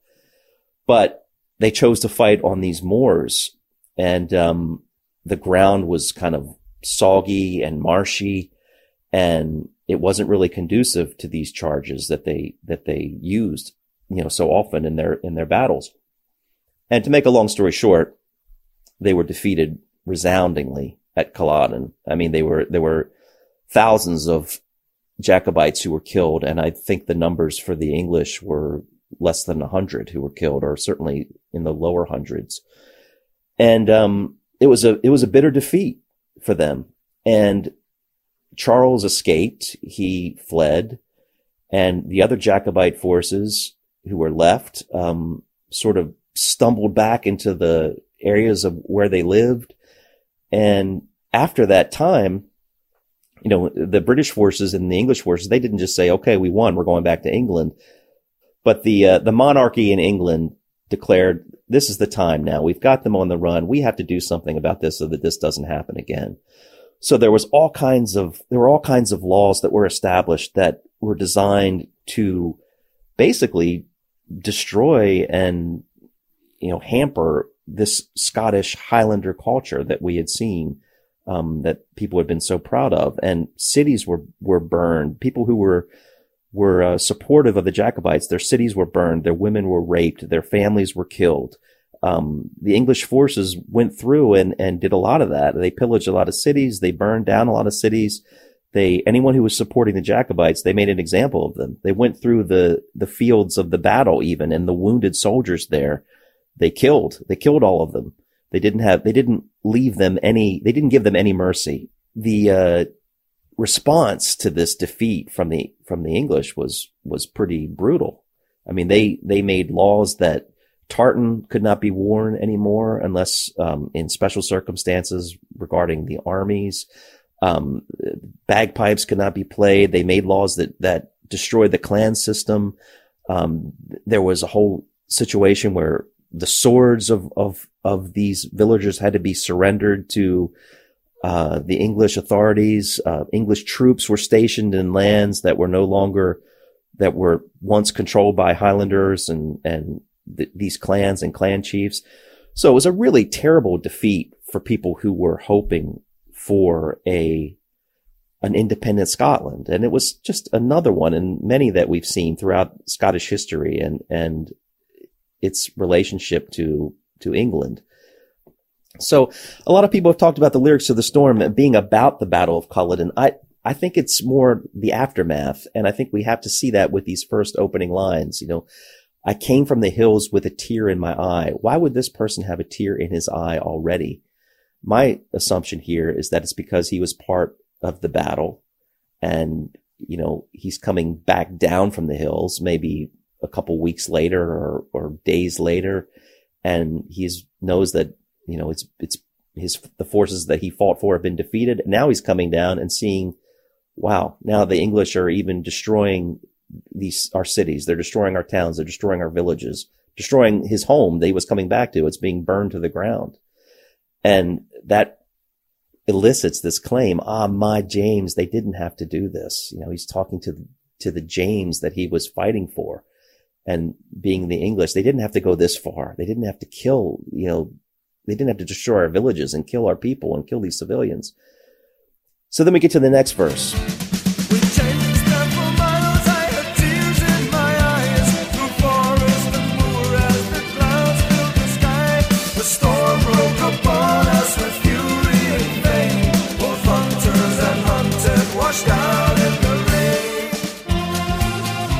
Now, this is where people could talk about, well, this is the battle. This is the battle that he's talking about.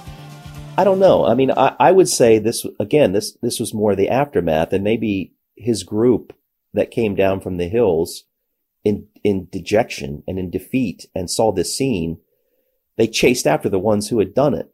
And maybe it was just a small English garrison who had done this. It wasn't like they were chasing the full force of the English army at this point.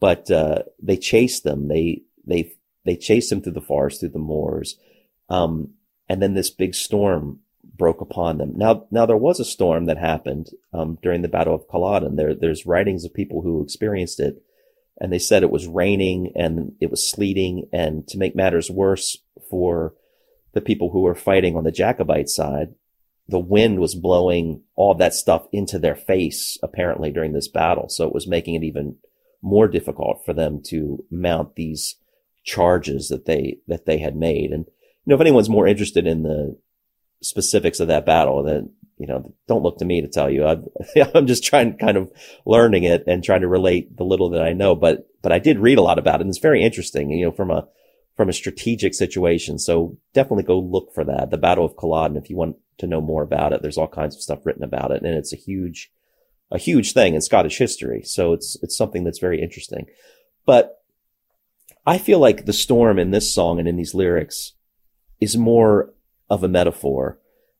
Yes, it's literal. The storm broke upon us with fury and flame, and this huge rainstorm happens as they're trying to get some sort of revenge for what's been done to their village. And I like this line, both hunters and hunted washed out in the rain. The storm is affecting both of them equally. And I think that's important to the metaphorical nature of the storm that we'll see in a little bit.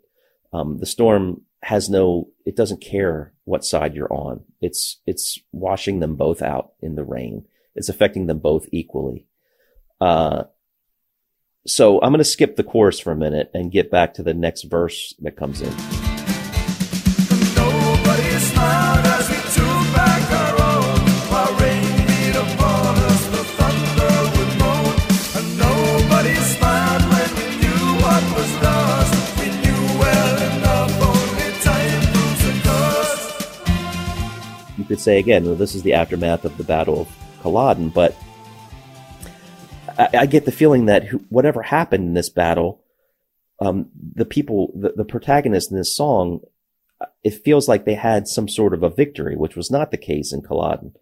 Because otherwise, why would there even be a reason for them to smile? So this is how I'm taking it, okay? And I'm totally granting that I could be wrong and everyone could have a different impression. But my take on this is that the people who came down from the hills and saw the burning of their villages went out to get revenge on those who did it.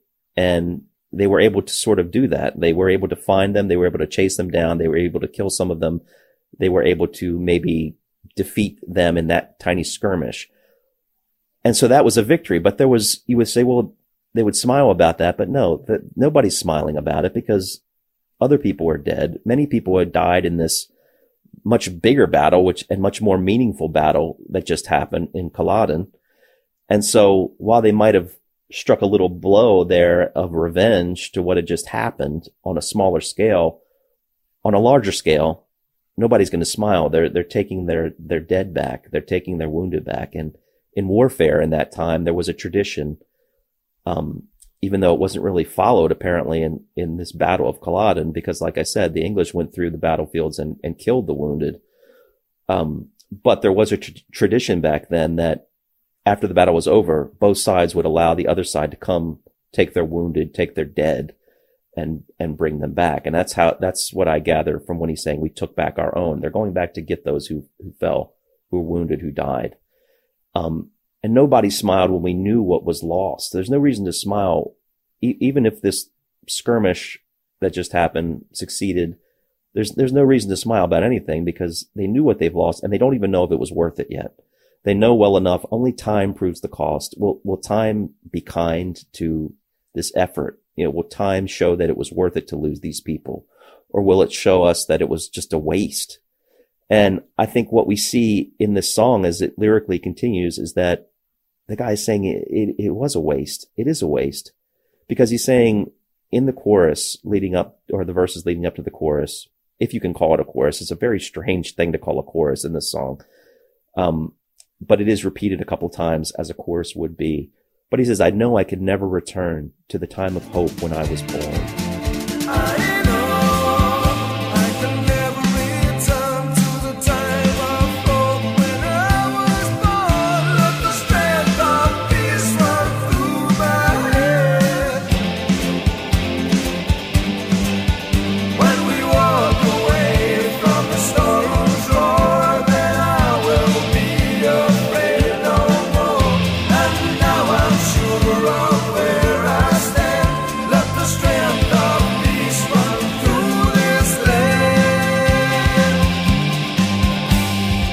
What was the time of hope? We don't really know, but maybe it was a time when he felt this sense of, hope for what Scotland could become, and this independent Scotland. And maybe all those hopes that he had as a child had led to him being willing to fight for that cause in these battles and in these Jacobite uprisings. But now he knows he can never return to that. And with the defeat at Culloden especially, it's over. They're not going to have this chance anytime soon again. But he's not just falling into hate in those lines, or into like, I will regroup and we will fight again. It's almost like he's discovering like there's got to be something different than this war, because as I said, these uprisings had happened over the course of almost 100 years, and even before that, it's been happening. And he says, "Let the strength of peace run through my hands." Maybe there's something else that I can be fighting for in the future, and not just this endless cycle of war, but something that will bring about peace. And then he says, which I think are the key moments of the song, and where I think the storm becomes a big metaphor for war and for just this constant struggle between religious, that, like I said, this all stemmed from religious struggle, Protestant versus Catholic, and this side versus that side. And we obviously continue to see it repeated over and over and over and over again today in so many different areas of the world. And here he's saying, when we walk away from the storm's roar, then I will be afraid no more. And now I'm sure of where I stand. Let the strength of peace run through this land. You might say, well, that's a weird thing to say for someone who's just experienced this awful defeat. Is he, and seeing these, if we look at this through the prism of that time period and those battles and the Jacobite uprising, that's kind of an odd thing for someone to say. Let the strength of peace run through this land, where there's not going to be peace really for a lot of the people who fought this, as we've just talked about. That's going to be a lot of retribution. So I always took this as this person coming to the conclusion that this war and this mentality that leads to these wars, we have to walk away from it. We have to learn to walk away from it. We have to figure out how to get away from it. When we can do that from the roar of the storm, which to me is that whole war mentality. And it's not like saying that any war is useless, because obviously we've seen through society that sometimes it has to be done, but in these cases where they just seem so, they just seem so pointless and so useless, and started from such ridiculous, for such ridiculous reasons, and reasons like religion and things like this, which could be avoided. It seems like the person in the song is singing not just to that time period, but to our time period now, to all time periods. When we can walk away from this, then fear will recede. The reason to be afraid of these things will recede. And this person is saying, now I'm sure of where I stand. I've got to figure out a way to bring about peace. Not this endless cycle of war where one side will win and the other side will win, and then the other side will come back and win, and then the other side will come back and win. But they've got to get to a point where both sides can come together and find a peace that can work for both sides. And I like how he uses the word strength of peace, because that, I think, is very telling as well. It's not like this, oh, we shouldn't fight, we've got to have peace. It's not like this weak peace. It's strength. And it does take strength. It takes mental strength to figure out something that works, where both sides can come to this agreement, where they can have this peace that runs through a land, where people can have their traditions on one side and accept traditions on another. And as we've seen in society, and in today, it's a strength that most people can never attain, and the humanity has not yet attained. But I really take the storm in this song as being that metaphor for war, something that this mentality that perpetuates the cycle of war and perpetuates the cycle of pain from generation to generation. And it is a weakness. This mentality is based on weakness. It's based on mental weakness. It's based on weakness from an intelligence standpoint. It's because it's so easy and it's so weak to just immediately go that route, go the violent route in these situations. The real strength comes in trying to find that peace, trying to be that peacemaker. Whether it's someone like Martin Luther King or countless other people that we've seen throughout history who have been nonviolent, but yet have been incredibly strong. And we've seen that strength that comes from them. So I take this song, yes, it's rooted in this Scottish history. There's no doubt about it. It's rooted in this period. But it's also a great example of what Stuart was saying in I Lead On, where it can be rooted in that, but we've got to get beyond that. We've got to wipe our eyes of these misty years and see the future through. And this is a great example of it.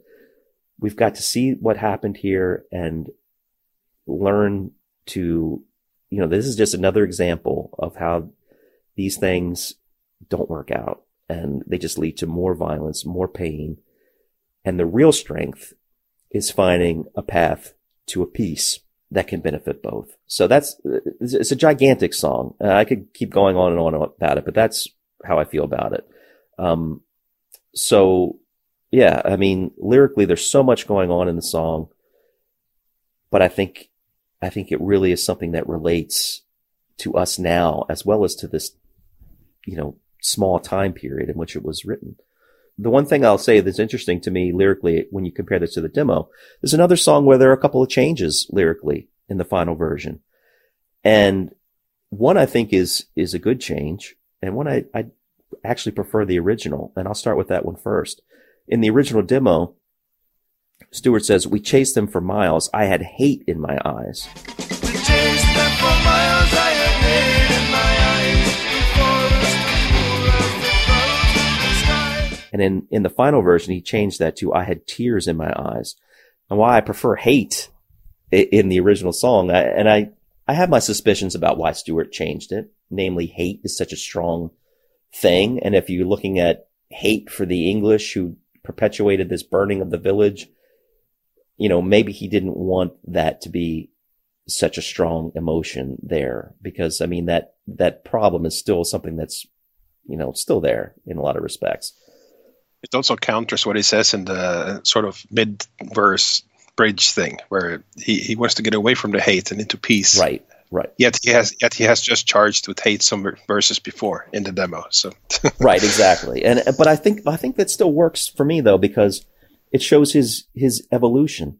I don't think it's unreasonable to think that he would have hate when he comes down from the hills and sees this scene. And he would charge, with hate because he wants revenge. But we see how later in the song, he overcomes that. He realizes that hate is not the path that should be influencing what you do. It's got to be the strength of peace. But the other reason that I don't like it as much is that we've got a tear in his eye when he comes down from the hills, and then now he's got tears in his eyes when he's chasing them. So yeah, you know, he's a tearful chap, isn't he? he's crying again, you know, but it's more understandable. But so I kind of prefer the hate there, even though I understand why he changed it, but I think it works better lyrically. The other line that he changed, which I like better, is the storm. In the original demo, he says, the storm broke upon us with fury and flame. Both horses and masters bogged down in the rain. The storm broke upon us with fury and flame. Both horses and masters bogged down in the rain. And then he changed that to both hunters and hunted washed out in the rain. A much better line to me.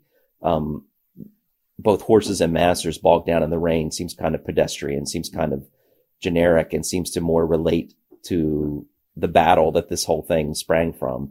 Because, you know, as I said, the murkiness and the bogginess of the moors made it difficult for the foot soldiers to charge, and I'm sure the anyone who was on horseback as well. But when you change that to both hunters and hunted washed out in the rain, that lends back more to the whole metaphor thing of how the storm is just doesn't care who you are. You're going to be involved in this. You're going to face the brunt of it. So it doesn't matter if you were hunting. It doesn't matter if you were the hunted. You're both washed out. I think that's a very powerful line, and that was a good change. So there it is lyrically. Musically, I'm going to try not to spend nearly as much time on it musically, but I certainly could. Musically, we get the epic EBow. I mean, this is where the EBow takes the spotlight and shines. And let me just say from the outset, even though I totally get what Steve Lillywhite did with this song, and he, you know, I understand why he did it, as far as the layering of this track on the crossing and all the different instrumentation that we have on it. I prefer a lot of, things about the demo version and the live version, especially. To me, the live version of the song is more powerful. And this song musically just didn't, it was very difficult for me to get into, when I first heard this album. Lyrically too, because I didn't really understand necessarily what it was about. I had some idea, but it was far less than what I already related here as far as my current lyrical interpretations. But this song for me was very difficult for me to absorb, I guess, in a lot of respects. And I still feel like the live version is the most powerful version, but you know, we've got the epic EBow intro, which was always an incredible thing live as well, because Stewart would usually go nuts on that, when he would do that. And you would have the storm, the lightning flashing in the background on stage and the crossing tour. And it was just fantastic. But this is where the EBow really takes front and center stage. I mean, yeah, when I heard this, even though I mentioned here, having heard the EBow before on different songs, it was never like this. So I really wasn't sure what this was. And it was very interesting. I remember thinking at the time, I didn't know it was a guitar. I thought maybe it was some weird effect on a violin or something, but it really works. And then pairing that with Christine Beveridge singing, where she really stands out on this track, and her beautiful ethereal voice and the harmonies in her voice, just gorgeous. So it's an incredible opening for a song already. And you know, something different is happening here. This is not going to be like any of the songs we've heard previously. It's going to be something bigger about this song.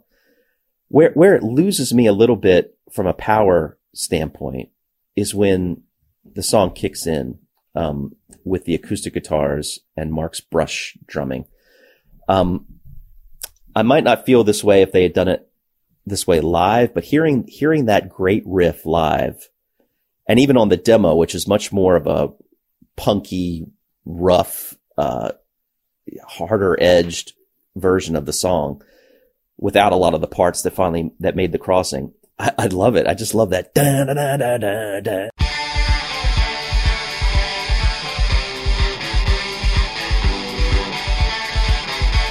I came from the hills with a tear in my eye. The winter blows in and the clothes fill the sky. The houses were burning, the flames golden red. The people were running with eyes full of dread.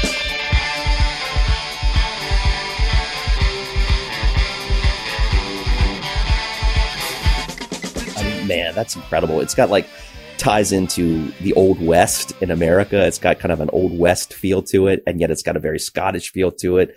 And it's just powerful, man. It gets your fists going. Now, and it doesn't do that as much for me on the album version with the acoustics, because I can't make out that riff as much, and Mark's drumming is more muted. And again, I totally get why he did that on the album version. It works in a lot of respects, but I don't think it's as powerful as the live version. But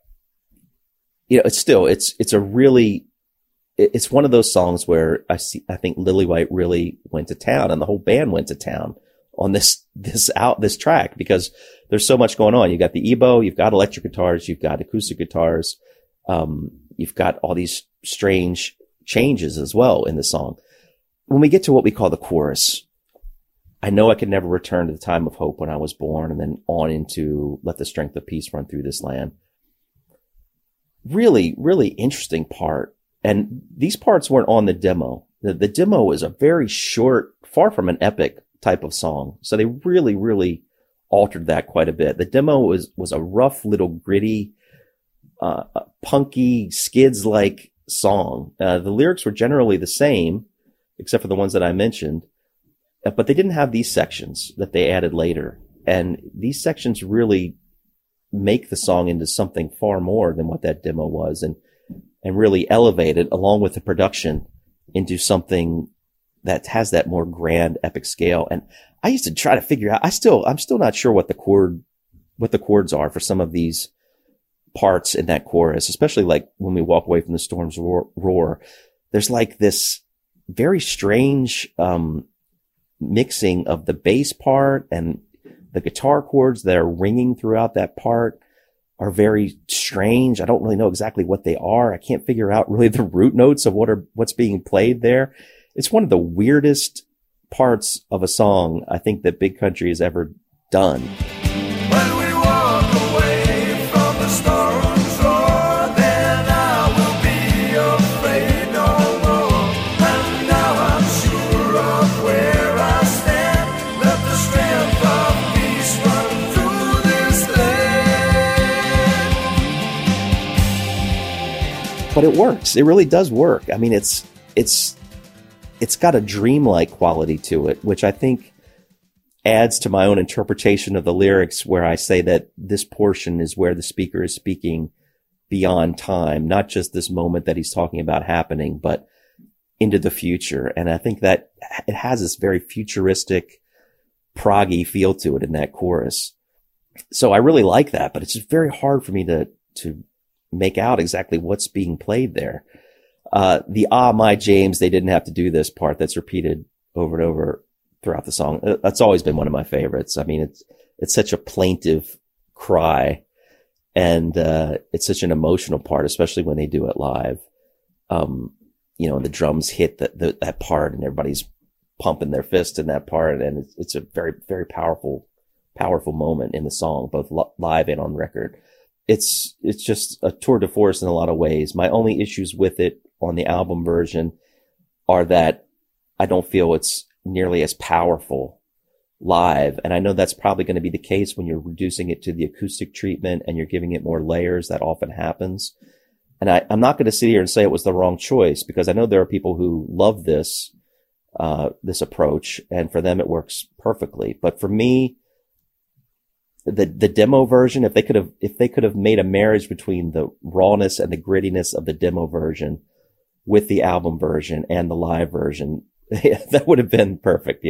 Keep more of the strength of the live version and the demo version, and add these other parts without reducing that strength. I think that would have been perfect. But we do get some incredible bass playing. And the great thing about this song, one of the many great things about this song, is we've got another classic Big Country outro that is just stunning. When Mark goes into the odd time signature of the drums at the end.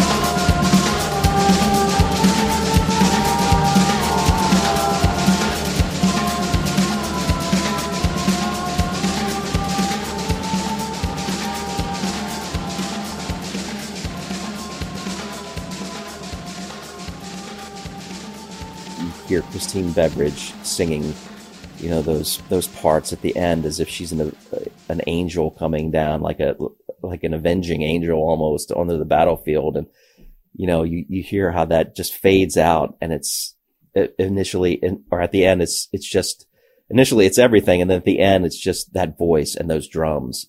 That is so powerful, and that is so ghostly and spine tingling. And it leaves you kind of breathless as it ends. So, yeah, I mean, great lead playing throughout, great, you know, big lead lines that come through. They're very, vicious when they do hit. And again, live, I think they're far stronger, but this is just a gigantic song. This is a storm of a song. And, you know, it's an amazing piece of work by the band, and, you know, a big crowning achievement for the band, I think, in a lot of respects, and a great start to the big country epic that we would all come to know and love. So that was like an epic dissection, and I'm happy to be finished with it. I took my temperature before you started, and I took it again now, and I have my fever has increased by 0.5 degrees. So either this was one heck of a dissection and it impacted me greatly, or I'm going down. So before I'm all the way at the bottom, I'll just hurry through mine. That was quite a good coverage of the historic elements. In fact, so good that I probably won't even look at the song from that element, because that was, I can't add a shiver of thing to it. So, I'll start more from a personal perspective. And that is really, when I heard The Storm for the first time, I can quite honestly say I had never heard a song like it. And I had rarely been affected by a song like I was affected by this one. So I mentioned that Chance was the song that really grabbed my attention and drew me in to explore more. And with that attention grabbed, other songs like Harvest Home and a couple others really snared me in and said, this band has something really unique here. But it was The Storm that really made me fall in love with this band. And I think this song is a masterpiece, which is a word I rarely bandy about. But The Storm to me is a masterpiece. It's a very epic song with such an incredible scope. And you mentioned progressive. I think that's a good word. It's definitely epic. But it's progressive also in the way that it goes through multiple musical changes. So it taps into the Celtic music in a big way. And also British folk with its strong acoustic storytelling approach. And also lyrically in the way it describes seeming historic events, which you covered extremely well.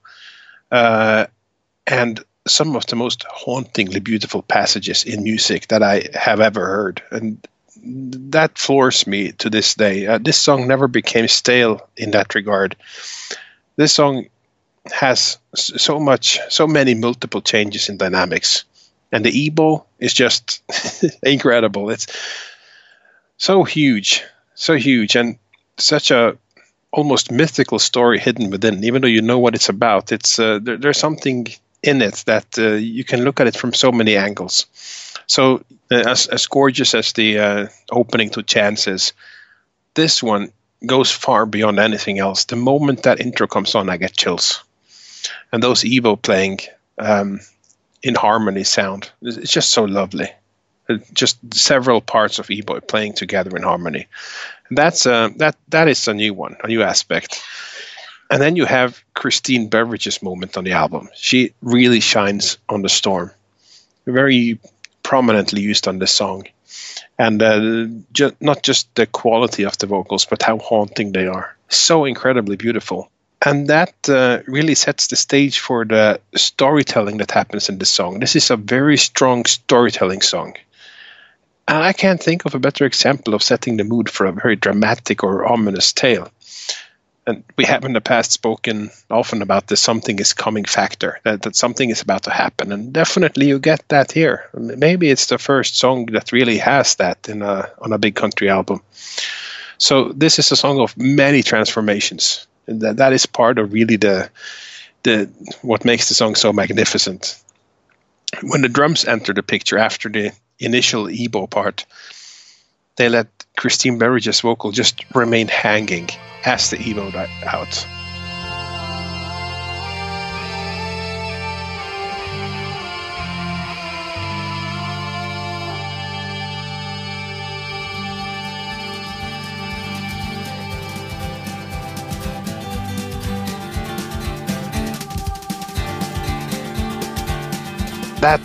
works incredibly well. Because for a song really with the guise of a slower ballad, it really isn't. It is and it isn't really, because the song builds a sense of urgency that goes hand in hand with the life and death situations that the story talks about. And that is not really ballad material. Yet there is a haunting, sad, mournful quality, strong melodic quality that kind of would play well in a ballad. You could go either way with this song. So it finds a way that it really works on all these levels. It retains a strong melody, mournful, yet the drums in particular just whips up this quiet urgency from behind. And that is what the song excels at, quiet urgency, uneasy urgency.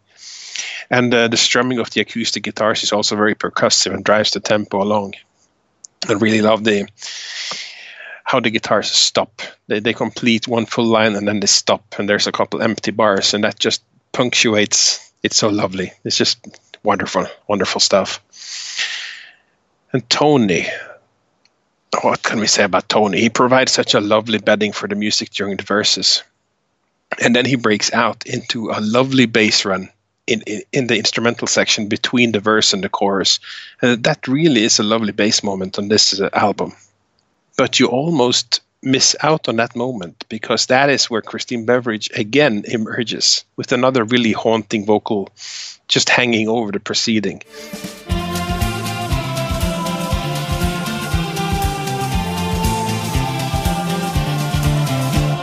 So that you can really decide which one. Do you go for the bass or do you go for the high ethereal vocal? You get both. It's just very, very, very lovely. And all the links really that I've been saying from one passage of the song to the other, whether it's from the first part of the intro to the more instrumental band part of it, and from the verse to the chorus, Christine Beveridge often provides the links to all these sections and the link between them. She's the one that carries us onward, which again is very interesting, not just from a musical perspective and how it sounds, but whether there's storytelling involved in the music, which I'll get back to. So the chorus, I mean, what do we call chorus? I mean, you can call the My James part a chorus. You can call the I Know I Can Never Return part a chorus. In many ways, the chorus term or that word, it becomes almost a bit limiting because you have many sections to the song. And the My James, I kind of look at that as a chorus for a while. But then towards the latter end of the song, you get another chorus, which is the I Know I Can Never Return. Bridge doesn't do any of them justice. They're more than a bridge. They are featured part of their sections. And for a song that develops as you go through it, that makes sense. It's you don't stay within the same format, and the song changes, and so what has that chorus function in the role will change. So I'm totally fine with that, and that's really also part of the whole big country epic term, and what makes this song larger than on quote unquote normal song. So as mentioned before, this album have many songs where the title does not come from the chorus and whatever the chorus is. And many choruses are not choruses in the traditional sense. So you mentioned the outro. And oh my gosh, what a haunting outro that is. What a gorgeous outro. It's, I've spoken about Christine Beveridge many times, but she has this haunting quality for all of this song, really. And whether it's the ghost of a woman who was slain during the battles or the events of the song, that's just hovering over the remains of her village that was attacked and following the latter thing. Well, that's interesting. Or maybe hovering over her own dead body, something like that, because there's something dramatic or sinister. This is more than a backup vocal. This is a really life and death, really emotional, dramatic, ethereal, more than normal type of backing vocal. And the song, both the music and the lyrics, it's extremely cinematic. So you almost have your own movie rolling in your head when you listen to it. And if you do, then this voice has to become part of that movie in your head.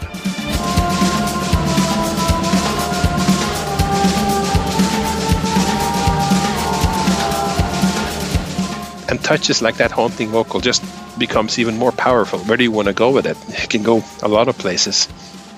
But really, let's not forget Mark's drum in this outro. Mark is at his most busiest on this song during that outro, but there is something about the way that these drums are played and how that goes together with the haunting vocals and the overall mood in the song at that point. The drums manage to sound very dramatic. There is something still going on almost, like, is the battle continuing?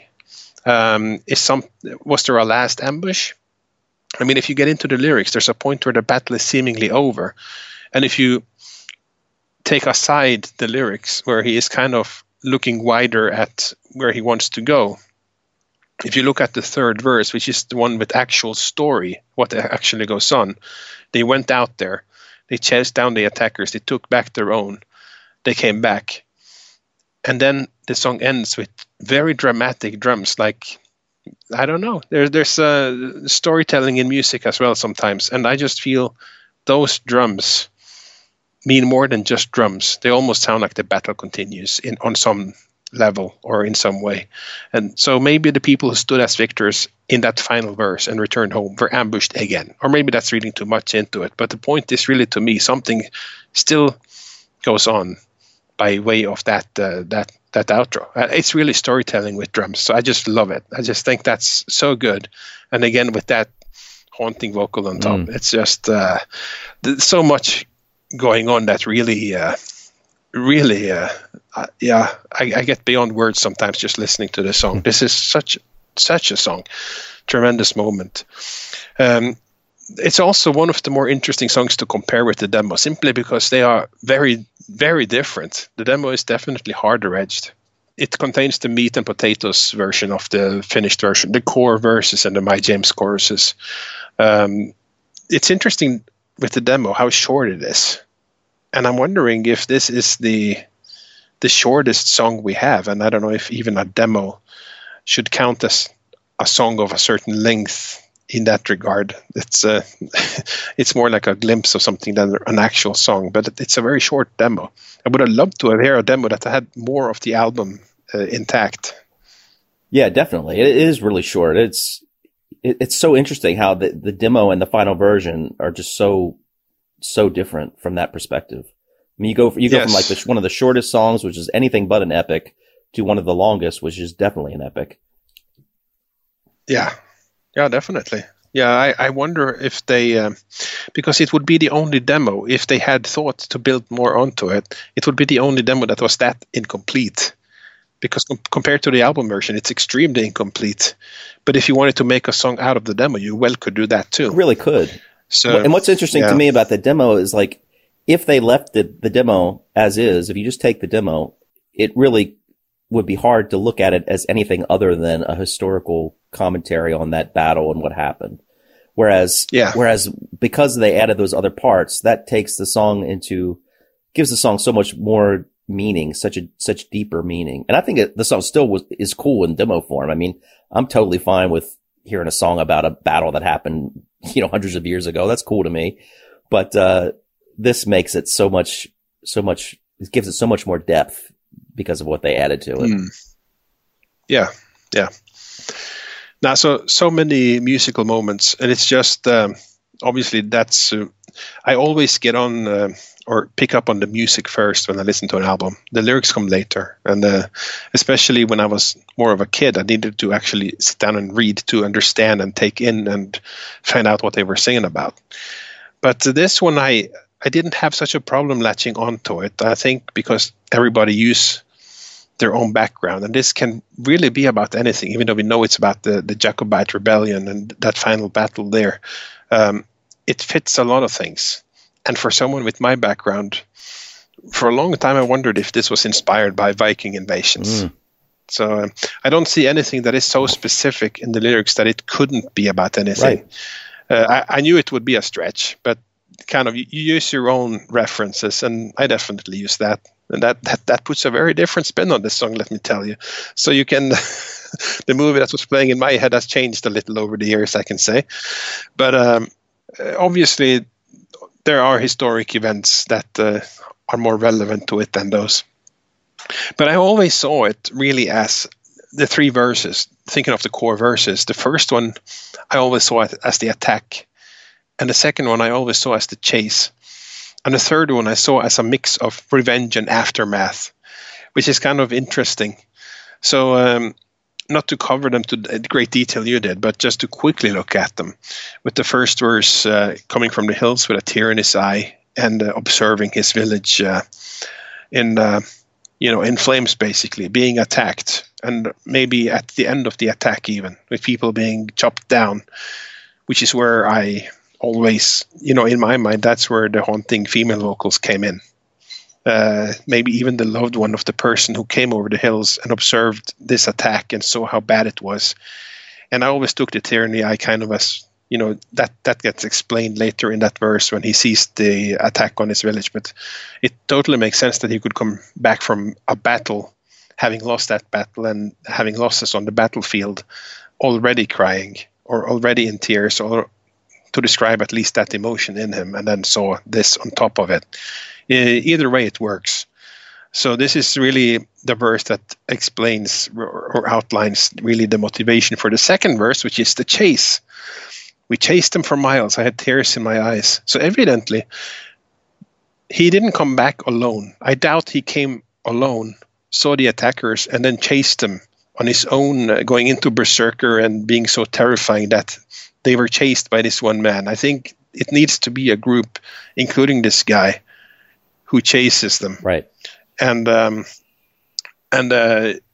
it's very funny that we didn't speak about this at all amongst each other, and we came to the exact same conclusion about the title of the song, The Storm, and it being an allegory for really battle. I see it. Never thought about it much until recently, and sitting down and spending more time in preparation for these discussions. But it's another example of where it's not his most used example. I think winter is one of his most used examples, where winter is depression. But why couldn't he do the same for storm? And if he does that, saying the storm broke upon us with fury and flame, yeah, that's when they caught up with them. This is the chase verse. And they caught up with them, and they did battle. And the battle was so severe that being washed out in the rain, it's kind of a continuation of the storm. The storm brings rain, and if it's a fierce storm, i.e. a fierce battle, then everybody kind of washes out or is a victim of that battle. It's very fierce, and you see that really in the third verse, which I call the revenge and aftermath verse, where nobody smiled as we took back our own. Now, the taking back of dead and injured makes sense. I always had this scenario also in my head that they attacked the village and maybe took away some people with them. Maybe they took away their women. Maybe they took away this woman that is singing all these backup vocals, but she didn't make it through this battle. And that is the haunting outro of the song. I don't know. You can put a lot of things into this. So the movie in our heads, as we all listen to this and have always listened to this song, I'm sure they are fascinating. I would love to see each and every one of them. But and not smiling, of course not. There's no glory, and even if you won, even if you caught up to the people you chased, even if you got back your own, you think of the losses, you think of those who didn't make it. And looking at this song in particular, and these three verses, it seems like very few people made it. It's looks like a bloodbath, and that's usually what it was like when you fought back in those days. So, this is really the cleverness of Stuart's writing. If you know what the song is about, and that goes for every song we have discussed, if you know what it's about, obviously you get a lot back from that, and you see his insights and stuff. But even if you just have your own frame of reference, it really can work. And that is the mark really of good songwriting. And I think the majority of people who write songs will be happy for you to use your own interpretations. And so for years, this for me was a Viking attack. Then it became something more. And in recent years, I took an interest in what it really was about. And it really was a comment under a YouTube video that sparked me. There is a video for The Storm on YouTube. And under it, there's a very short comment that, this is about the 1745 Jacobite rebellion. I saw the same comment. Yeah. And I just said, oh, really? Okay. And I tried to read more. There were no sources. I said, okay, where's the source here? And as it turned out, I needed to go and read about that myself, just like you did. But that comment, seeing that, I think as far as 3 or 4 years ago. That's really, it's only in these years that I got to the depth of this thing, because guess what? We're not taught about this in Norwegian schools either.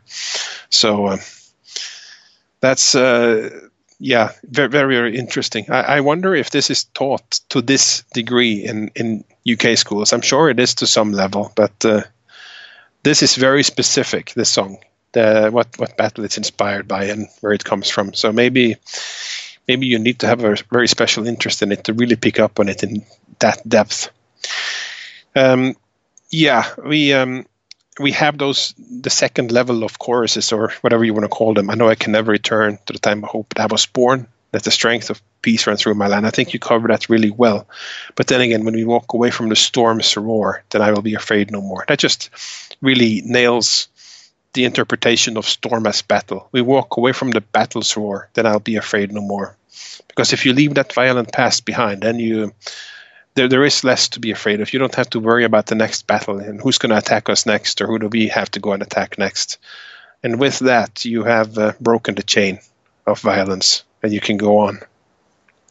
Interesting thing, though, that live, sometimes Stuart would shout out, "Meanwhile," before going into that section. So kind of meanwhile, back at the ranch. Yeah, I love that. Here you have another Western reference, I guess. And you know what? I always thought about that part. I meant to bring this up. You familiar with the theme song to the game show Jeopardy? I think that should be replaced with that part in the storm where he says "meanwhile," because that part in the song in the show Jeopardy is meant to sort of connote a passing of time as you wait for something. And so that part always reminded me of that in the storm. And so when Stuart said "meanwhile," I thought that was perfect, because that's exactly what that is. It's like you're waiting for the next thing to begin. So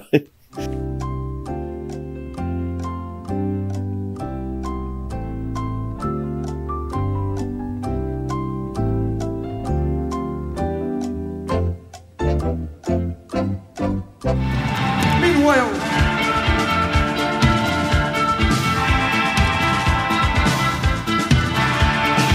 yeah, but also when he says that gives the impression that something is happening on this location, but then meanwhile back at this other location, this is what's going on there. But that's not really what the song is about. Right. So that's that is the meaning of "meanwhile" in this context. That is how it's used. But now, well, we have one thread of what actually goes on, and then we have really more a wider commentary from the person with opinions on things rather than something happening.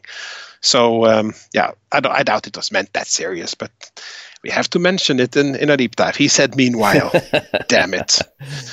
So we have Tony Butler's comments, and he says, "Classic. I discovered my latent folky side when we recorded this track. It hit me really hard. I felt such an affinity with the song and the subject that it helped me discover things about myself. I remember there was actually a very angry storm going on during the mixing of the track. Mark's drumming on the end is outrageous."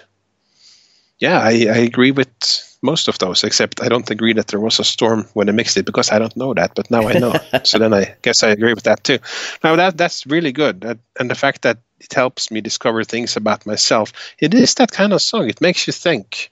It makes you ponder, I guess, more than perhaps other song on the album. This is one of those songs that to me it always really rang true, and it hit me very hard when I first heard it. This song really made me fall in love with Big Country. This encapsulates everything I want from the band, which is that ethereal, haunting, something more atmospheric thing. I mean, for me, Big Country was never the rock band, and I've said this before. For years, Big Country was the soft option in my record collection. I was listening to a lot of metal and a lot of really hard music, so I wasn't looking for that necessarily in Big Country. I latched onto Chance. It's very different. That provides the type of softer stuff, quote unquote, that I would listen to, and the Storm provides that kind of epic moment that I would, quote unquote, go to. So yeah, for me, this is huge. This is I feel that probably we have a huge discrepancy with this one. I rank it as my number one. And it's not just number one on The Crossing. This is one of my all-time favorite Big Country tracks. Oh, amazing. Well, I'm sure you're not alone. For me, it's number 7. 7. Holy mother of a wonky wussock. Jeez. 7. Yeah, what can I say? Man. There were always parts musically that just, even though I love the song, it just, and like we keep saying, 7 on here is still very close to 6, 5, 4, etc. But I love the song, and in dissecting it so much, I've grown to love it even more. But there's some parts that don't do it as much for me as other songs do. So it's number 7. 7 is respectable. I mean, what does a ranking mean? It's yeah. I mean, it all comes down to me, like, which song would I reach for first if someone gave you The Crossing? What song would I reach for first? Sure, there might be. I might be in a frame of mind at times to reach for The Storm, but more often than not, it's going to be the ones that I have at number 1, etc. Yeah. I wouldn't say it necessarily is The Storm every time, but it will very often be The Storm for me. That is the song, guys. It never got old, and that's actually an interesting comment, that a lot of the songs do have road wear, and it's natural, and I never reached for it. And The Storm never got to that point. True. To this day, it's as fresh as it ever was, and when it comes on, it still gives the same feeling. And I wish I had that for more of these, and it's not a reflection on those, but I guess it's so deep. This song reaches so deep inside me that it can't do that unless my inner self withers with it, Oh, nice. Okay, so yeah, The Storm is a huge song for me at number 1, and 7 for you. The public plays it quite high. It's number 3. I can say that it's really close to number 2. This was one of those that they kept switching spots as the votes came in, almost to the bitter end. But for now, it ended up 3 with an average of 4.5. 9 people put it at number 1. If my vote had counted, it would have been 10. But 9 people of those 80, and 3 people actually placed it last. Gosh darn it. That's incredible. Interesting. But that's a fairly high ranking. So as we are at the halfway point and at the end of episode 81, let's just look at the ones we have so far. We have, of the 5 we have covered so far, The Storm is best of those with number 3. In a Big Country is number 4. Inverts is number 6. Chance number 8. And 1,000 Stars number 9. So we have yet both the number 1 and the number 10 slot. That comes on side 2 of this album. So The Storm, Karate Bar Countdown. Let's hear it, you sack of crap. Crossing Karate Bar Countdown. 0. All right, 0 again. That's a little surprising. I thought that song is made for those things. Maybe he had to, mentally decide not to do them for that song, because I can't imagine that he wouldn't have done them instinctually or instinctively. Yeah, it's kind of mentally a different type of song. So I'm not too surprised that that one has 0. But yeah, there could have been room for it.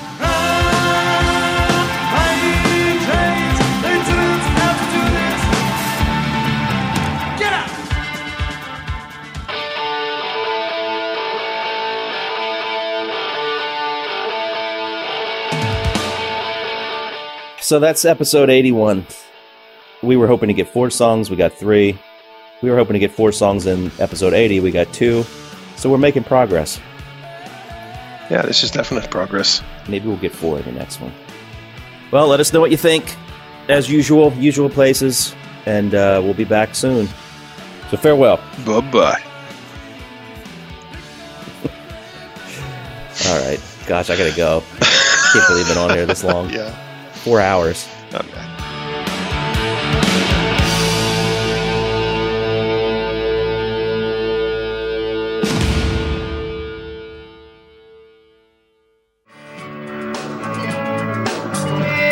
You sing it.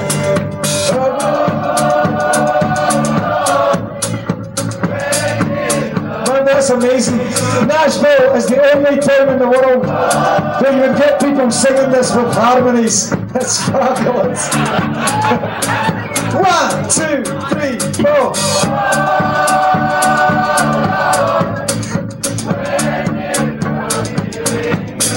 2, 3, 4.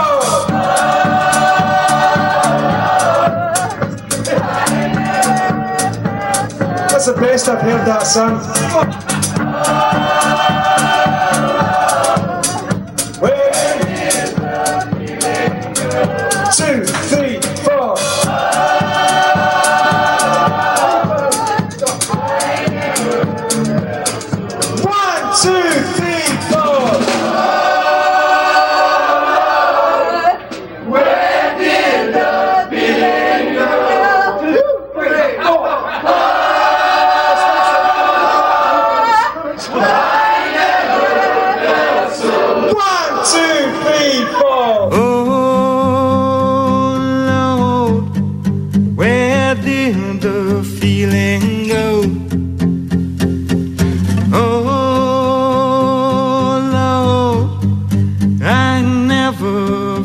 So low. Oh Lord, where did the feeling go? Oh Lord, I never felt so low.